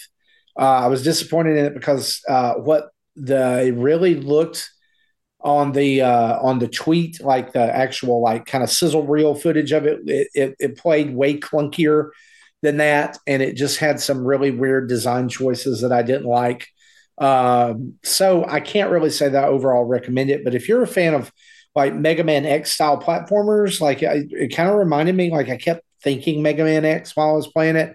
One of the things that really frustrated me about it too was like the bosses, because the bosses are they have like, it's like learn the pattern, survive, hit it when you're supposed to, and then do damage and then get away. And it's just very repetitive. So, Okay. And the story is kind of like, man, it's not really, it's more post-apocalyptic, whatever. I also picked up, because it was $5 during the end of the year sale, I picked up Wolfenstein 2, the new Colossus for Switch. I never played it before. I didn't play Wolfenstein, so I feel like I'm lost already coming into it. Like they do this great recap at the beginning, but it really doesn't mean all that much. But this game is a lot of fun. If you like shooting Nazis, then you'll like Wolfenstein 2, the new Colossus. You shoot a lot of Nazis. And you know, for the good old US of A. It's very right. it's very vulgar though. Yes. Lots of F-bombs and inappropriate humor and talk and insults and things. So dad warning on that one. Tim, I've also been playing, courtesy of my Backbone and Apple Arcade, Horizon Chase 2. Yeah, how was that? Which, oh my gosh, it's so good. It's so good. Is it's it better than the first one? Oh, yeah. Yeah. Okay. All the good stuff of the first one, like distilled down to the utter goodness of it. Oh, and it's nice. so good. The music, the graphics, everything. I can't wait till this comes out later this year on Switch so you get to experience it, because I know how much you love the first one. And it is so good on Backbone. I'm telling you right now, if you make a game in 2023 that's like a platforming or arcadey style game that like needs a joystick or controller, and you don't add controller support, it is an instant delete for me. Right. Yes, it instant. Is. Absolutely. If you want Marty to play your game, put controller support. In Final Fantasy says hi. Yeah, I know. I'm waiting for him on the Switch. Today, I downloaded My Friend Pedro. I was so excited because it was on iOS. It was free because actually Devolver dropped a new iOS app today. It's a Devolver puzzle game, like Devolver Pop, it's like the Disney thing where you like drag and get the line and blow up all the heads. But it's Devolver characters. It's pretty funny. That is funny. But anyway, I saw that My Friend Pedro was on there, and I was so excited because I was like, I wanted to check that game out on Switch, but I never pulled the trigger on like the actual, because of the cost and everything. Right. And I loaded it up. No controller support. Immediately deleted. Sorry, I'm not playing it. Doesn't make sense. Why? I don't want to drag my thumb over the screen on my iPhone to control a character. Nobody ever wanted to do that. So anyway, if you make an app and it uses Backbone, you're okay. That's how I felt about on-screen keyboards when they first came out. Yeah. See, for those of us who didn't have the tactile keyboards and Blackberries back in the day, we adapted just fine. Yes. 3 more games I've been playing just real quick. I started, because of the show, I started The Last of Us Part 1. I actually already own this. I think this may have been in the pre-show. It may have been before that. We were kind of talking about the show and our experience of the game. I had the remastered version on PS4 and played the first 30 minutes of it up till that moment. And if you've played the game, if you played the opening of the game, you know what that moment is. And that happened, and I put the controller down and said, nope, not doing it. Because I had a very young daughter at the time. And I was like, nope, not doing it. I'm out. But I'm back now, and I'm playing the PS5 version. And it's really good. It's really good. It's Uncharted with zombies, but it's really good. Uncharted with zombies. It really is. It's just Uncharted with fungus zombies. The controls and the combat are exactly the same. You can't convince me otherwise. Marty, there's some people in here, Seth and Mecha Dragon, calling you out to play on Apple Arcade the Pocket Jockey game. Oh, I am. I was getting to that. I am playing Pocket Card Jockey. I played it on the 3DS. I'm playing it on this. I love it. It's fantastic. There you go. Everyone who has Apple Arcade, if you're in the sound of my voice and you have not downloaded Pocket Card Jockey Rides Again, I think is the name of the subtitle now, you need to do it. And by the way, total news thing here that you got, Jesse's starting it. See, there you go. Does this support controller, or is this touch only? It may, but you don't need a controller for this. Yeah, this one doesn't make sense for a controller. But I'll say this: it's so good, and they said this week that they're not ruling out a Switch version, so that means it's probably coming. It's fantastic. It's so good. Yes, fantastic. The humor is just amazing. But anyway, Last of Us Part One, really good. I also picked up Onion Assault, which is the new game from the Gunman Clive and Extermination Force developer, Bertil Horberg. And it's okay. It's good. It's like a nice little homage to Super Mario 2. But it has some problems. Like it's only $8, but it looks great. The controls are a little wonky, a little floaty for me, so I'm having some issues with it. But I just got it, and I'll try it again. The other game that I wanted to mention is it came out today, like a little shadow drop. Is Oddballers, which is actually everywhere. It's a crossplay game. It's dodgeball. It's party game dodgeball. Justin and I played several rounds of it this afternoon because we've got sent 2 codes over from Ubisoft. It feels a little unpolished, but by the end of it, we were having a really good time. A lot of fun. Simple mechanics, lots of different 7 or 8 different game modes, including this blew us away, including a boss fight. There's boss fights in this game, like where they drop you in a like in the first map is called, I think, Bumpkin Farms or something like that, and they drop you in an arena with some rednecks riding on a tractor, and you have to hit them with dodgeballs to knock them out. And you either see how long you can last or you beat them. And so everybody's on the same team. But otherwise, it's like teams versus each other, free for all. There's a game where you throw chickens at each other. It's really like on brand humor for Ubisoft. But guys, this got a price tag of $20. And it looks like it was intended to have a battle pass because it has what's called a loyalty pass. So if you buy the game, there's 50 levels of unlocks that you get. But then on January 29th, they're doing like massive server maintenance or game maintenance. It's going to last like 12 hours. So Justin and I were talking about, we think that like they're probably going to add some kind of battle pass mechanic or something to it. In that case, I'm out.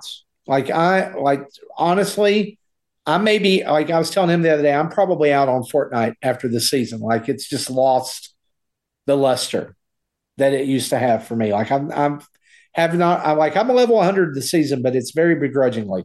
I've just not really enjoyed it. Maybe and honestly, time to take a break. You can always come back. Maybe it is like I'm a little burnt out on it. Yeah, because I've been going like hard and heavy on it since Chapter 2, Season 4, the Marvel season. But honestly, like 45 levels out of my battle pass this year are kids at church, like getting my levels. Like there's homeschool kids that are up here and they're like changing my skin and playing my game all day long. They're like, yeah, we got you like 50 levels today while you were working and we were doing nothing. I was like, oh, thanks. And I log in. They're like, yeah, there's 250 battle stars. Go spend them. I don't know. It's just, it's just kind of lost.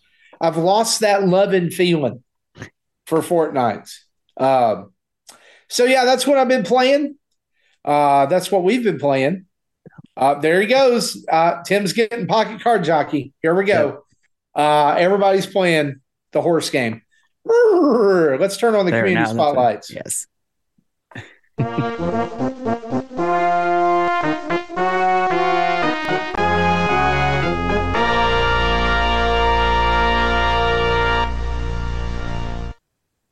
All right, we got the community spotlight, and this is where we shine the light on our community. And the community has created our family a podcast, essentially. We wouldn't have them if it wasn't for our community, so we like to bring a spotlight onto those. Such as Game Pass News, where Nick and Sean go over the week's shenanigans, Xbox news, and Game Pass releases. In fact, they talk about, or they did a live react to, I think, the Director Direct. So go check that out. I think they recorded it and they had an episode they just recorded. So those drop every Saturday. So make sure you have that on your podcast feed, especially if you're an Xbox fan. You also have the Dads After Dark show. After the kids are in bed and the wife is distracted, John and Drew get together and talk about video games and dad stuff we can't talk about on our family-friendly show. So go check them out every other Monday night, and occasionally they drop a special episode as well. So again, Dad's After Dark show. Retro Logic Shows also has a family of podcasts. with various topics. We have Retro Logic, which has Dan, John, and Sam covering all your retro gaming and retro gaming collecting topics. On Topic Retro, in-depth overview and discussions from John about specific retro games with a guest or two to help him talk about those topics. And then Retro Groove, which has Adam and Liam discussing music from all generations and types. And finally, Film Logic, which is Mike Eston and a guy named Tim talking about film topics and the latest stuff they've been watching. And of course, it's endorsed by Brad William Pitt. So what could go wrong? So find out more about each, as well as read their latest blogs of those family of podcasts at retrologic.games for the Retrologic family of shows.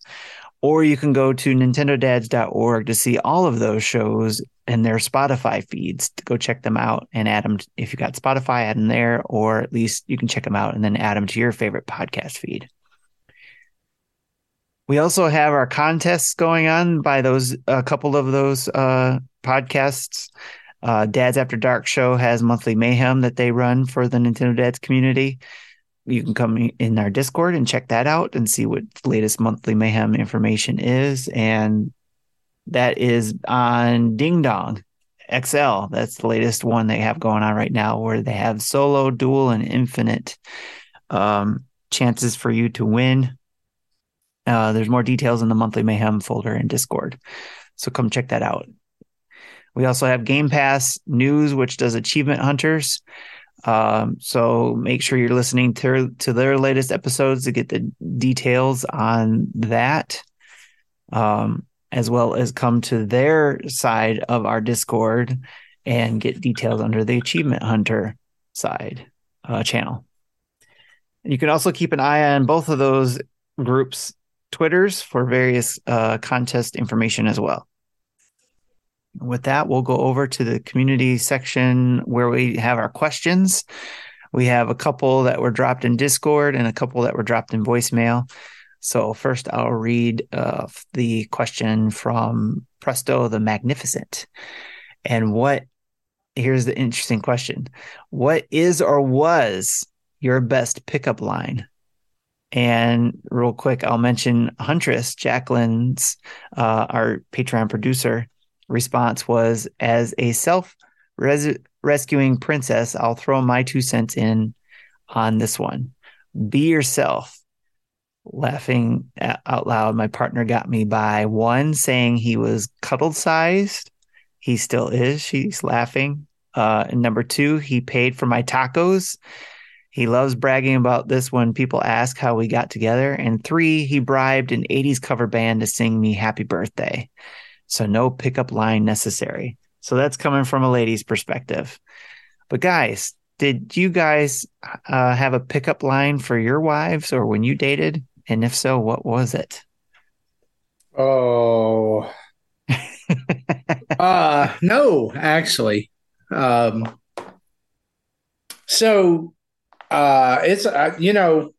I still am very surprised that I'm married. Me too. Like I wake up some days, I'm like, oh, I think there's a common theme here. You're still here. No, I was not very lucky in relationships. So I had what I referred to as a 3-month curse. And that was usually like, there was a string of relationships that I went through in late high school and into college where, like at about 3 months, it would fall apart. And so my wife, I told her then, and I tell her all the time, I'm like, you were the first one to break the 3-month curse. And so she defeated the curse. So she got married. We got married.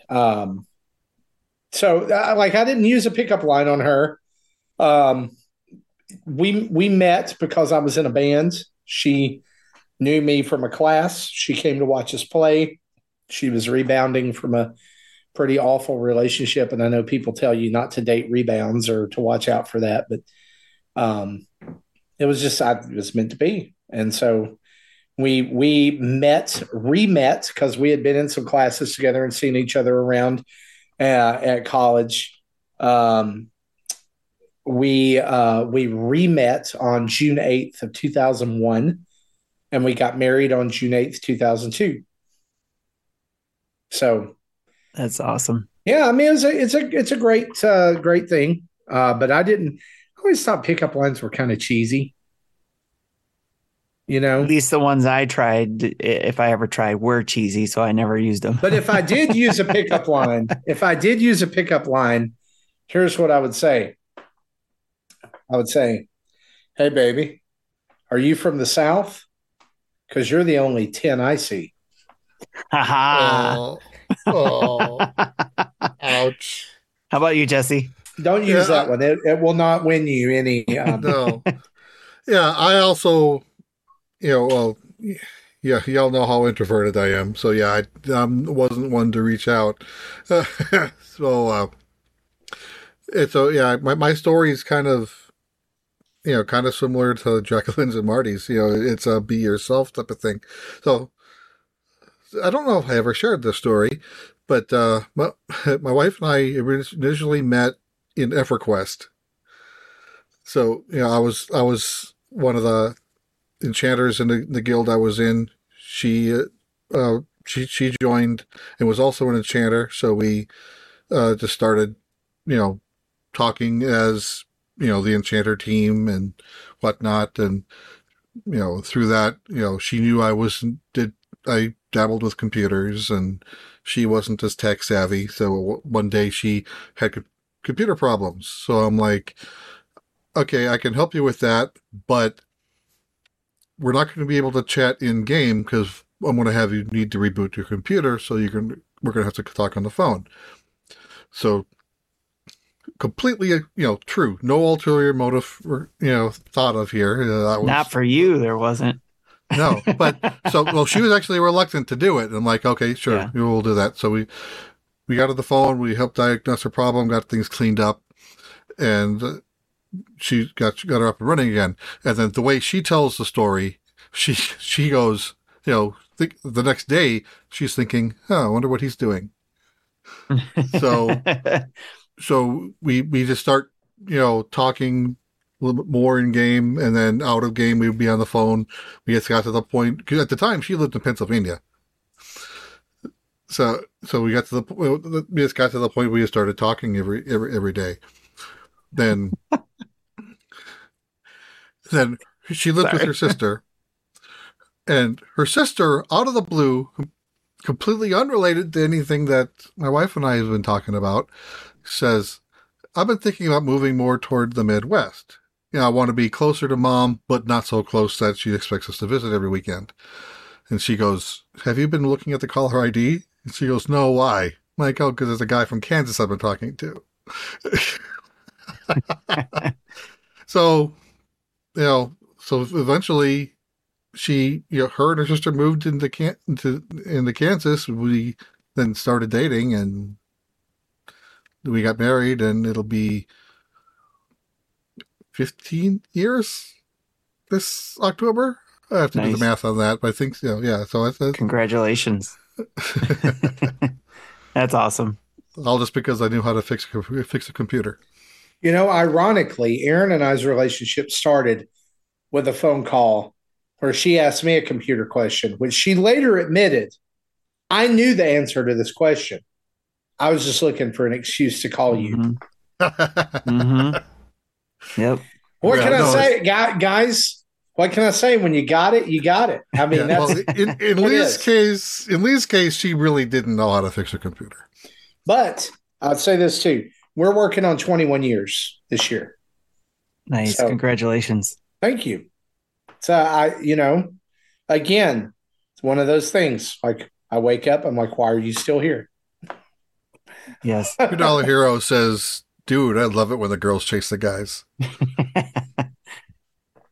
So for me, it was, again, no pickup lines. So I hope everybody's picking up on the theme here. I knew already I would have been bad at them, because anytime I don't remember what I used, but if I did try, it didn't go well. It made me look stupid. So, and plus I was trying too hard.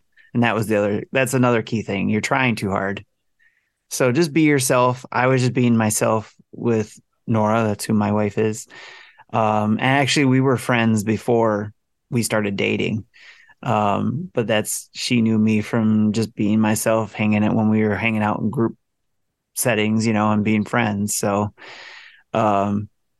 eventually, in a previous life, I was married before, and we were all friends in the groups before. Then that didn't work out so well after a year of marriage, got divorced, all that kind of stuff. Both stuff we had to learn, life lesson essentially there. So I was going through some hard times and stuff like that, living with some best friends of mine for a while there, and those best friends, one of them was a best friend with Nora, and they grew up together in high school and all that kind of stuff. So again, that's how I met her, and that's how come we were all in a group of friends. So, but she says the first time I met you is you were being a goofball, and it was me sitting at a table playing euchre. She was on the other team, and I was just being stupid silly, acting like the blinds behind me, the window blinds behind me, not these ones, but something similar, were talking to me and trying to attack me while trying to play euchre. So that was her first impression of me. So, but long story short, after all the hardship I was going through and stuff like that, she would come hang out with me while I was living at my friend's house while I was doing laundry. Monday nights was my laundry night. And why was Monday nights my laundry night, Marty? Monday Night Raw. Woo! So I was watching wrestling while doing that, and she would come over and watch wrestling with me. So, and then later on, it was because she was trying to build, some connection there with me and stuff like that. And then I didn't have to do anything. She just came over and told me one time and said she wasn't staying to watch wrestling. She wanted to tell me that she wanted to, if I was open to starting a relationship. Gave me time to think about it because she knew I'd been through, the divorce and all that kind of stuff. And she's like, Here, I'll give you time to think about it. I'm going to leave, and, you let me know if you want to try this out. And so rest is history. She made the first move, not me, because I hardly ever did that kind of thing. So what we're saying here is that in all three of our cases, the ladies made the first move. Yes. Pretty much.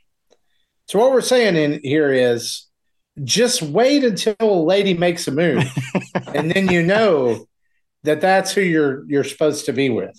But you got to be alert enough to pick up on it, because if you're oblivious to it, you might miss your chance. Yes, and that's an excellent point, Jesse Waldack, because I've never been good at signals. And so I missed a few in my younger years. I know I did now, but back then it was like, why are you doing that? Yeah, I can't think of any specific examples, but I can guarantee that I'm sure I missed a cue. But also, when I was in my younger days, I looked like a potato working a robot body with controls even more than I do now.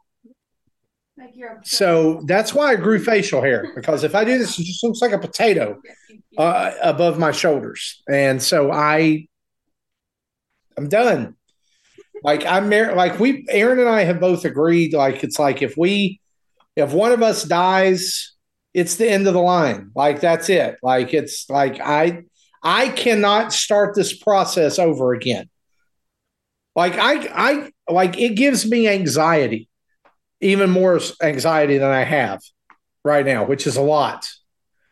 It gives me a lot of anxiety to think about what it would be like to date as a 42-year-old person. I'm in a same where does a 42-year-old man go find a date? Like Walmart, Kroger, where people typically go is where it scares me. So, but anyways, I'm not gonna like. I just learned. Look at me. I am not going to the club. Right. I'm not. I just learned a new slang word, by the way. My daughter came down because she's watching us right now. I didn't know gosh. this. She came down. She came down and she told me this new slang word, I guess, about because we said the ladies picked us up, right? Not us picking them up. She said that's because ladies have Riz. Oh God. Do you know what that is? Please don't. Yes, I do. Please don't. I do not. Oh, that's word. I do not know what this is. It's like it's short for charisma, because apparently we've devolved in a society where we can't say words. Why say many word when few word do trick? That sounds sus. Well, it's like if a guy has a lot of. My son explained it to me this way, which is hilarious that he explained this. He said, when a guy has a lot of game with the ladies, it's called Riz. It's like he's got Riz. And Friendo says, is that contagious? Is it Riz? He's got the Riz. My son used a slang word the other day that I had never heard before. Like, we're at a restaurant and he gets his food and he's losing his mind over his food, and he looks at it and he goes, I'm about to be jubbing on this. And I was like, you're gonna do what? He's like, jubbing. I'm about to be jubbing on that food. And so now I say it all the time just to bother him. Like, instead be like, of jumping and jubbing. Jubbin, right. Jubbin. And so I'm like, I'll be out and be like, yesterday we went to Taco Bell. I was like, man, I'm about to be jubbing on that burrito. He's like, Dad, we're gonna start a new word now, jubbin. Jubbin dads. Mecca just put something in the chat that was actually where I was going to go. After hearing that, I had a song in my head, so now I'm thinking, putting on the Riz. Putting on the Riz. That's the show title right there. Write it down. Putting on the Riz. That's the third possible title I've already got written. I want to say this, that as a guy who lived through the 90s and early 2000s, Riz does not sound like a word you're going to use in polite conversation. I'm just going to throw that out there. There we go. It's too close to the Dads After Dark topics there. This is where we've gone with pickup lines. Oh my gosh. All right, we'll move on to the next question. Before we say something we shouldn't. Quagmire asks, I want to clarify my question from last week as my wording confused the dads. I meant, have you ever anticipated a game's release where no other games would satisfy you? For example, when Xenoblade Chronicles 3 was a week out from release, I played 0 games as nothing interested me. Still, I kept rewatching the trailers, direct for all the Xenoblade 3 content I could absorb. Yes, this has absolutely happened to me. It happened to me in around 1989, back when the NES was out. Actually, 1990 is when this happened, Christmas of 1990, because a game came out that Nintendo featured in Nintendo Power that absolutely captured my mind, destroyed me. I had to have it. That's all I could think about. And then I got it, and I realized that I was a dummy. So you'll know what I mean when I say this. When I play that the game was Little Nemo, the Dream Master. Have you ever played the game? I heard about it. They just I'm pretty sure I rented it back in the day, but I don't remember anything about it. Capcom made this game. Okay, they just re-released it, or they're going to. It stars a little boy who is dreaming. It's based on an animated film from Japan called Little Nemo Adventures in Slumberland, in which this little kid, Nemo, dreams about this wonderful world where he can throw candy to monsters and then jump inside them once they eat enough candy. Like, he puts them to sleep. That doesn't sound safe. Yeah, it's kind of weird. But each level, instead of getting from one end to the other, it's okay. So it says he can ride these animals, but in some cases, in the game, he was he got in their mouth. Are they riding their intestinal tract? I guess I don't know. It was like a Get from one frog side to the other. or a gorilla or a mole, and they would it would give him powers, right? Nintendo Power did a story on this, and it just honestly, and it was in every magazine. It was in like EGM, it was in Game Pro, it was in Nintendo Power, and as soon as I saw it, I was like, I have to have this game. And then I got it, and it was hard as balls. All right, well, like it was so disappointing. Like I remember getting to the end, getting close to the end of the game one time on like sheer will and determination and anger because I was mad that I kept losing, and I just got on a hot streak and made it in the game. I've never beat it, but that was the game. Nothing satisfied. I would sit and look at catalogs and like leave them. I was like the kid from A Christmas Story, leaving them out for my parents. Like, have you seen Little Nemo? It's right here. You can order it from Sears. I was so convinced. I was like, if I don't tell them about it every time we talk, I'm not going to get this game. So anyway, that was it. Probably not a great example, but there you go. That sounds pretty good. Yeah, Jesse, you got one? I don't think my example is exactly what he's asking about, but there's been times when, like, I know, like a big RPG is coming that I want to play, like a Pokemon or something, and so they'll like for like that week, I might not play much because I don't want to get started into something that I'm going to have to stop, or not want to stop and delay playing Pokemon. That's exactly what happened with Dragon Quest 11 a few years ago. That that game came out, I think, September, but other things happened that I got sucked in, and I didn't get a chance to play that until after Christmas.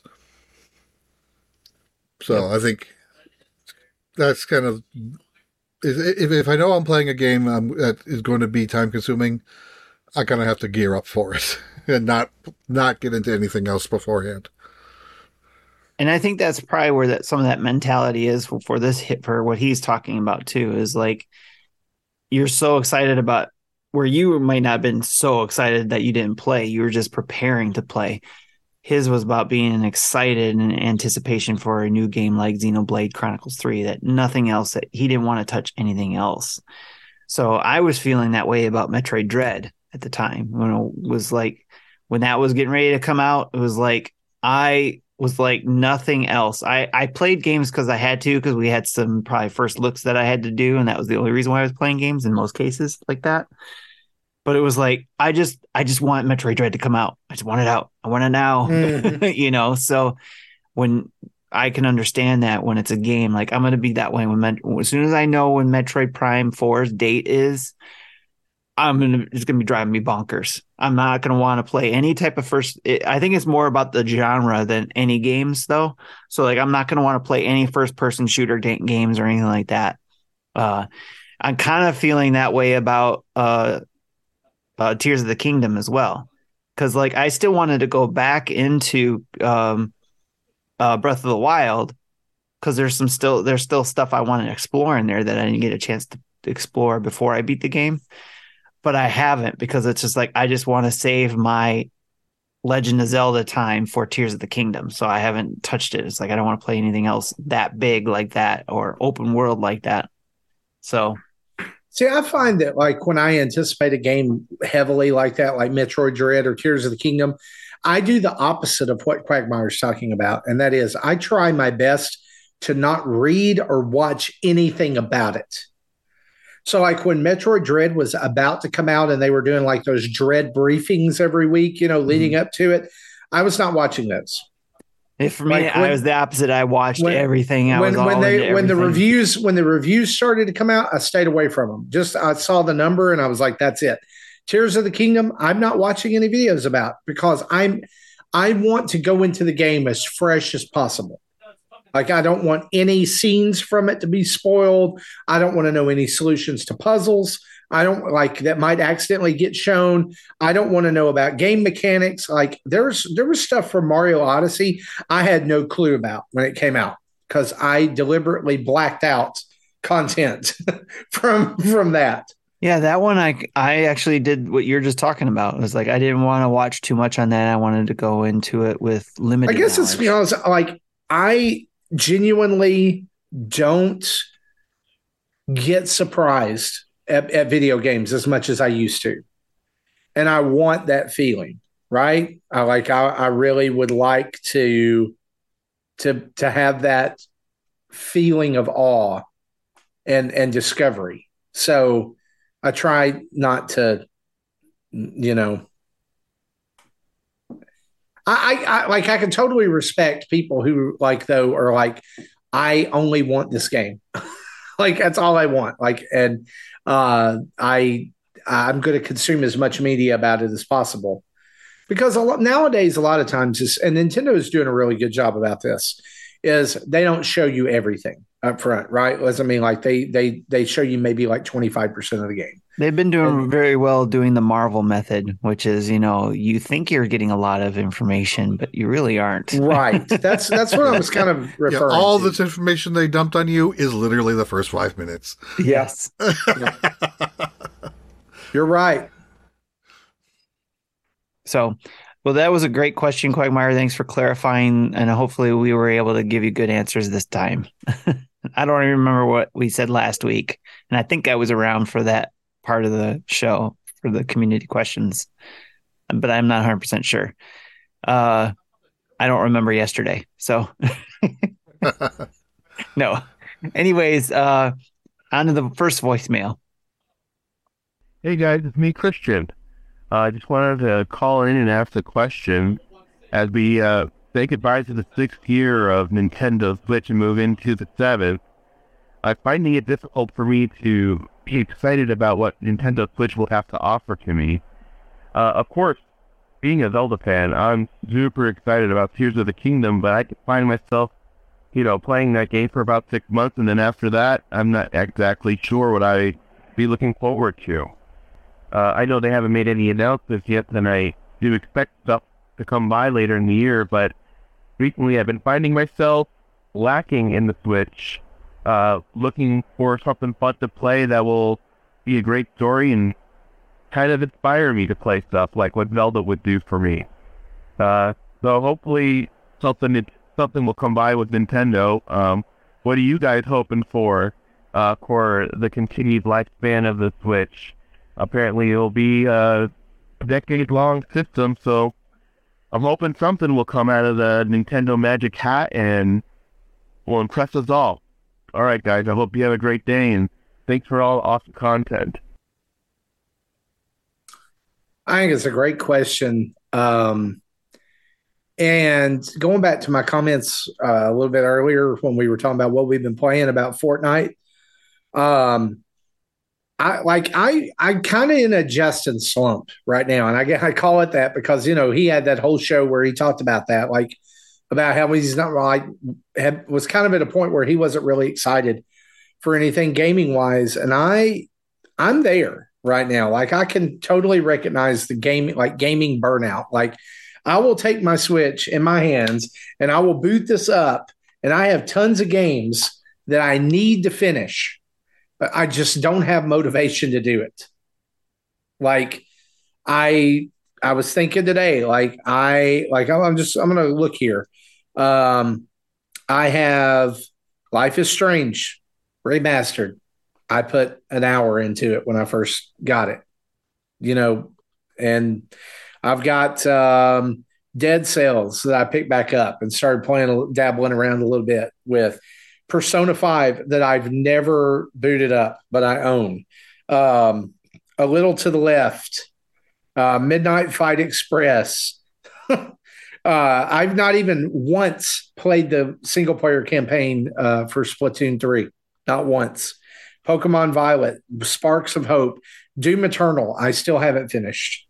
So I've got Inscription, Wolfenstein, I've got tons of games right now that I could play if I want to. It's just when I boot my system up and I'm like, yeah, I guess I can play a game. And I even kind of feel that way about Last of Us, even though I'm really excited to play it. I'm really excited by the show. I don't know. I'm just in a weird place with video games right now. And I think part of it is because of being on the show. I'm immersed in video games all the time in a lot of ways. but also like there's not been like any real huge news that's come out like within the last 4 to 5 months that has really made me go, wow. Now that I'm excited for, right? Even the last like Nintendo Direct was kind of meh to me. So I don't know what it would take. Like honestly, even right now, like if Capcom dropped a new Mega Man like announcement, I would be like, man, I mean, I'll play it, but I'm not. And it may be just like I'm in a season of life right now where I've got too much on me, like layered things to do and things going on. But yeah, I mean, I had this weird thought earlier when I took a break, Tim, while you were starting this and went to the bathroom. But like I had this weird thought. It's like, what if I deleted Fortnite from my Switch? You know, You'd save because it's some space. well, I would, but like also like it's kind of been my like for the past year to year and a half, it's kind of been like my default game. Like, oh, I don't know what to play. I'll play Fortnite. Yeah. Oh, I've If got you're a few going to take minutes. a I'll play break from it, Fortnite. definitely delete it. It's a pain in the butt to re-download. So if you really are going to play it, you're going to really have to think about re-downloading it. That's good strategy. Yeah. Yeah. So that's kind of where I'm at.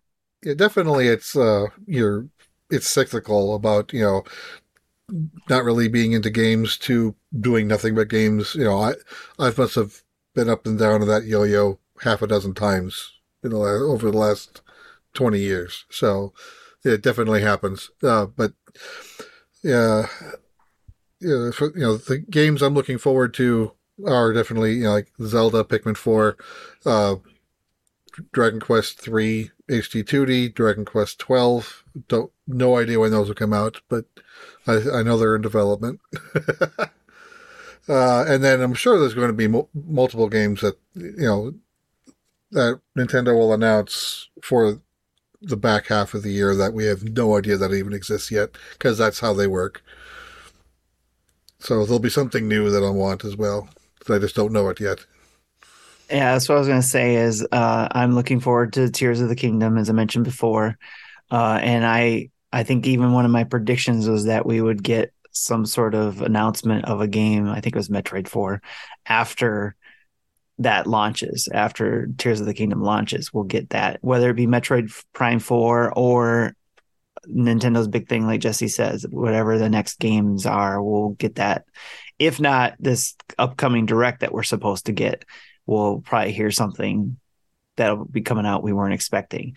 That's what I like. So it's like, yeah, we don't know what's coming out after Tears of the Kingdom for sure. But I also look forward to a lot of these indie games or even some third-party publishers.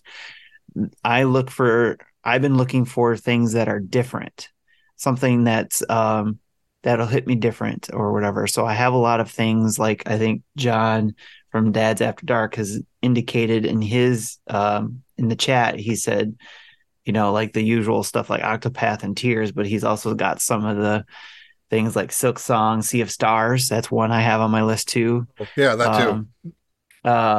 The Bayo prequel. So the Origins one we talked about earlier, Mina the Howler, Blanc. That makes sense, Blanco. And Wild Frost. Advanced Wars, we're all, like I said, we're all waiting for that. Pikmin 4 is another Nintendo game that's supposed to come out. So, but I have a lot of the, indie games that have been really fun to watch or learn because they're usually a lot shorter too. So I don't want to, other than Fire Emblem's probably going to take a while. I don't want to dive into the big long games because again, I've been waiting for Tears of the Kingdom to be that long game. The next 5 years, I'll be playing that probably. So, and then we have other non-Nintendo games coming out, like as you said, like Plucky Squire is the game I'm interested in. Yes, all those indie games, or even like I said, some third parties. Like I'm looking for Disney Speedrun. Once they get that figured out, when that comes out, Disney remasters. Disney's Illusion Island. That's the new Mickey Mouse game that's coming out. I'm looking forward to checking out. The Fatal Frame I'm kind of curious about too, even though that's a little bit different in my wheelhouse. Everybody's talking about Gunbrella. I'm kind of interested in that. So yeah, there's just a ton of for me, indies. My Switch is the indie console essentially, and I get the benefit of playing those on the go, even though I could play them mostly on other consoles. I like playing them here because I can play it on the go. It's easier than me firing up the Xbox Cloud on my phone and connecting the controller and all that kind of stuff. I just fire up my Switch, and that's where I play most of my games. So, is there anything I'm looking forward to? Indies coming out with something new that I haven't seen before, or a new take on something, and Nintendo surprising me. That's what I look forward to after Tears of the Kingdom. A great question, Christian. So, all right, and the next one is from Mecha Dragon. Hey, Jesse, I love hearing your voice and whatnot. How's all that? Hope you're doing good. Hopefully you hear me as echo break room and my job at the moment. My question for you guys this week is that I don't know if you noticed, but there's been so much reboots coming out recently. I didn't mind at first, but then when I find out there's a reboot for that Sunny show, called 990 show, and after hearing a bunch of like animators saying like you can't really make a new idea anymore, you have to like basically like revamp or reboot existing ideas to make any profit or just make it recognizable. This is question you guys was thinking about. Do you think the reboots for like TV shows or just reboots in general, is it like helping for like media, I guess, for lack of a better word, or is it like, do you think we should get more new ideas? And relating it back to gaming, do you think we're gonna see a trend in the future where we just do nothing but reboots or remakes? And do you think that'd be healthy for gaming, or do you prefer just like new ideas and new IPs and whatnot? Hopefully that makes sense. So being a podcast and I feel knocked out on my chair today. So I'm gonna get back to work. So you guys stay slow. Hopefully Tim is actually on the show this week. Yeah, good to see you fun. See you soon. All right, I just want to say he left that voicemail without knowing that there was going to be another question about pickup lines. So I thought that was funny. Well, the game industry's kind of already been like that for the last 15 years or so. Remakes and remasters. Like, how many times have we seen Resident Evil 4, right? But yeah, I don't watch a lot of TV anymore. But when I'm watching the commercials when I'm watching football, because I'm go Chiefs, and what they have, Night Court, they have Quantum Leap, and it's like all these multiple Magnum other shows. PI. Magnum PI. So yeah, all these other these shows that were around in the 80s, early 90s that are just now back again, and they even have Lara Kett as a character for Night Court, as like an old man doing something. So like he brought him. Well, he's back. Playing his role just as an Is it still the same role? I haven't. It's still the same role in Night Court. I haven't seen the show. He's just older. Yeah. So. TV's starting to do that. Games have been doing that, and will probably continue to do that forever. Because we also want them to do it. Like how many times have we heard people want Nintendo to release Wind Waker and Twilight Princess on the Switch? They want to play the old games on the new system, so that we were just talking about Super Metroid being remade too. So that requires a remake. Yeah. So yeah, part of it is we want it, but if they do the games we don't want, then we get mad. Yeah. I think when you think about the remake thing, I think there's a way to do it that is respectful to the gaming community, that's respectful to the spirit of the game, and there's ways to do it that are just junk and cash grab. Well, the good way we talked about was like Zero Mission, where they took the first game, made it better, and built upon that, bringing the quality of life that they've learned through the years to the very first game, which very first game is very hard to play. especially going back to it from all the other games you played that already came out. So yeah, the Zero Mission is a good example of a good way to remake a game. I think that the first time I ever encountered like a remake like that was Super Mario All-Stars.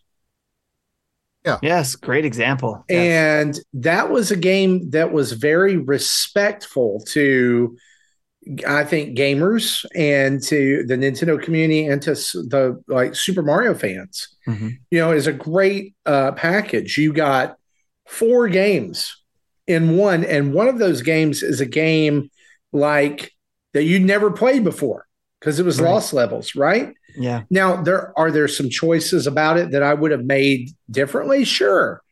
But it was Mario with updated graphics at that time, HD, you know, like whatever you want to call it. Like it was went like from 8-bit to 16-bit. Right. And new sound, like improved sound, improved graphics, save ability.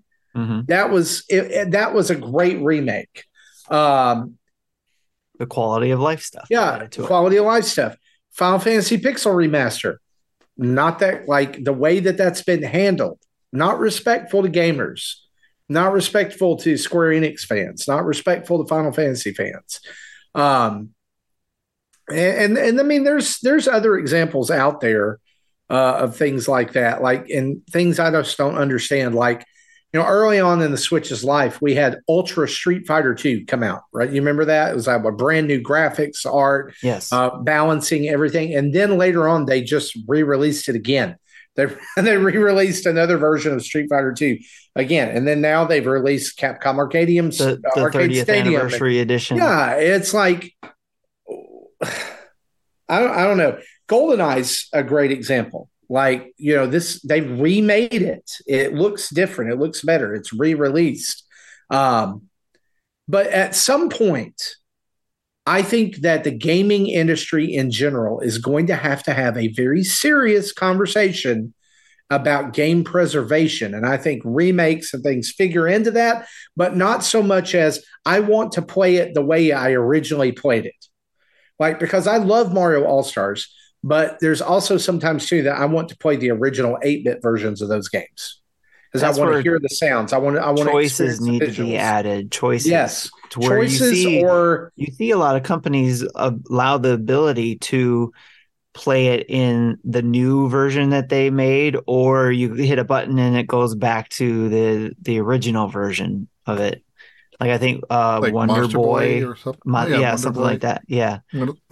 Did something like that where it was you could play it in the new animation version of it, or you could play it in the original animation version of it, and you know, so something along those lines where the developer takes the time to allow you to do both.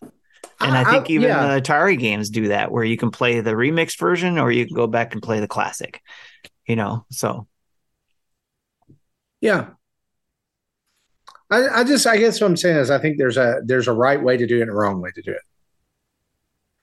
I don't mind the remakes as much, but if that's all that's coming out, then we're now in a place where we have a problem. It's like, if we run out of ideas, or are we just cash grabbing it? It's inevitable for sure. Like one of the rumors that I've been hearing is that Atlas is working on a Persona 3 remake that kind of takes quality of life improvements from 5. And after hearing that, it kind of decentralized my want to play portable, because if I had the choice between FES and portable, I would have wanted FES. So, you know, to me, this seems like the inferior version. So I'm like, do I really want to play this now or wait until the remake? So I don't know. Yeah. Yeah. Especially when you hear stuff like that, for sure. Yep. Great. Well, guys, that's episode 411. We want to thank you for hanging with us for the whole show. And as we close the show out here, we want to say a huge thanks to our Patreon producers, Dave Ernsberger, RJ Kern, Skinny Matt, and Jacqueline Amira. Thank you guys for being in at the $30 level. And thank you to all of our patrons and friends of the show over at patreon.com/Nintendo Dads. Head on over there if you're not a patron and join up for as little as $1 a month. You get access to the Discord and tons more stuff, and that is disturbing. Not that you're joining that. Tim has tiny hands, and it's incredibly disturbing. Anyway, you can also head over to YouTube and join up with the almost 6,700 people who follow us on YouTube, and we're nearing the 1,400 follower mark on Twitch. 18 of you over on Twitch also throw a Twitch Prime subscription our way and get access to the Discord community. So if you're a member of Amazon Prime and you've got a Twitch Prime subscription, you just have to re-up it every month. We would love for you to throw that our way too. Head over to Manscaped and use the code NINDADS, that's an INDADS, to get 20% off your order and free shipping. And be sure to check out nintendodads.org, our website home base with all of our social feeds, videos, Extra Life campaign, our merch store, and lots more. You can find us in all the places that you are. Just type in Nintendo Dads. You can email us at nintendodads@gmail.com or call in like Christian and Mecca did and leave a voicemail at 929-25-NDADS. That's 929-256-3237. We want to say a big thanks to OC Remix for the music used throughout the show. And reminder, wherever you listen to us, your podcast app of choice or your service of choice, be sure to go give us a 5-star written review. It helps people find the show. It lets people know what you like, and it generally just makes you a good person. Yep, that's right. I said it. For me, for Tim, for Jesse, for Justin and his tiny hands. No, Tim and his tiny hands. We'll see you next time. Thanks for listening. Bye-bye.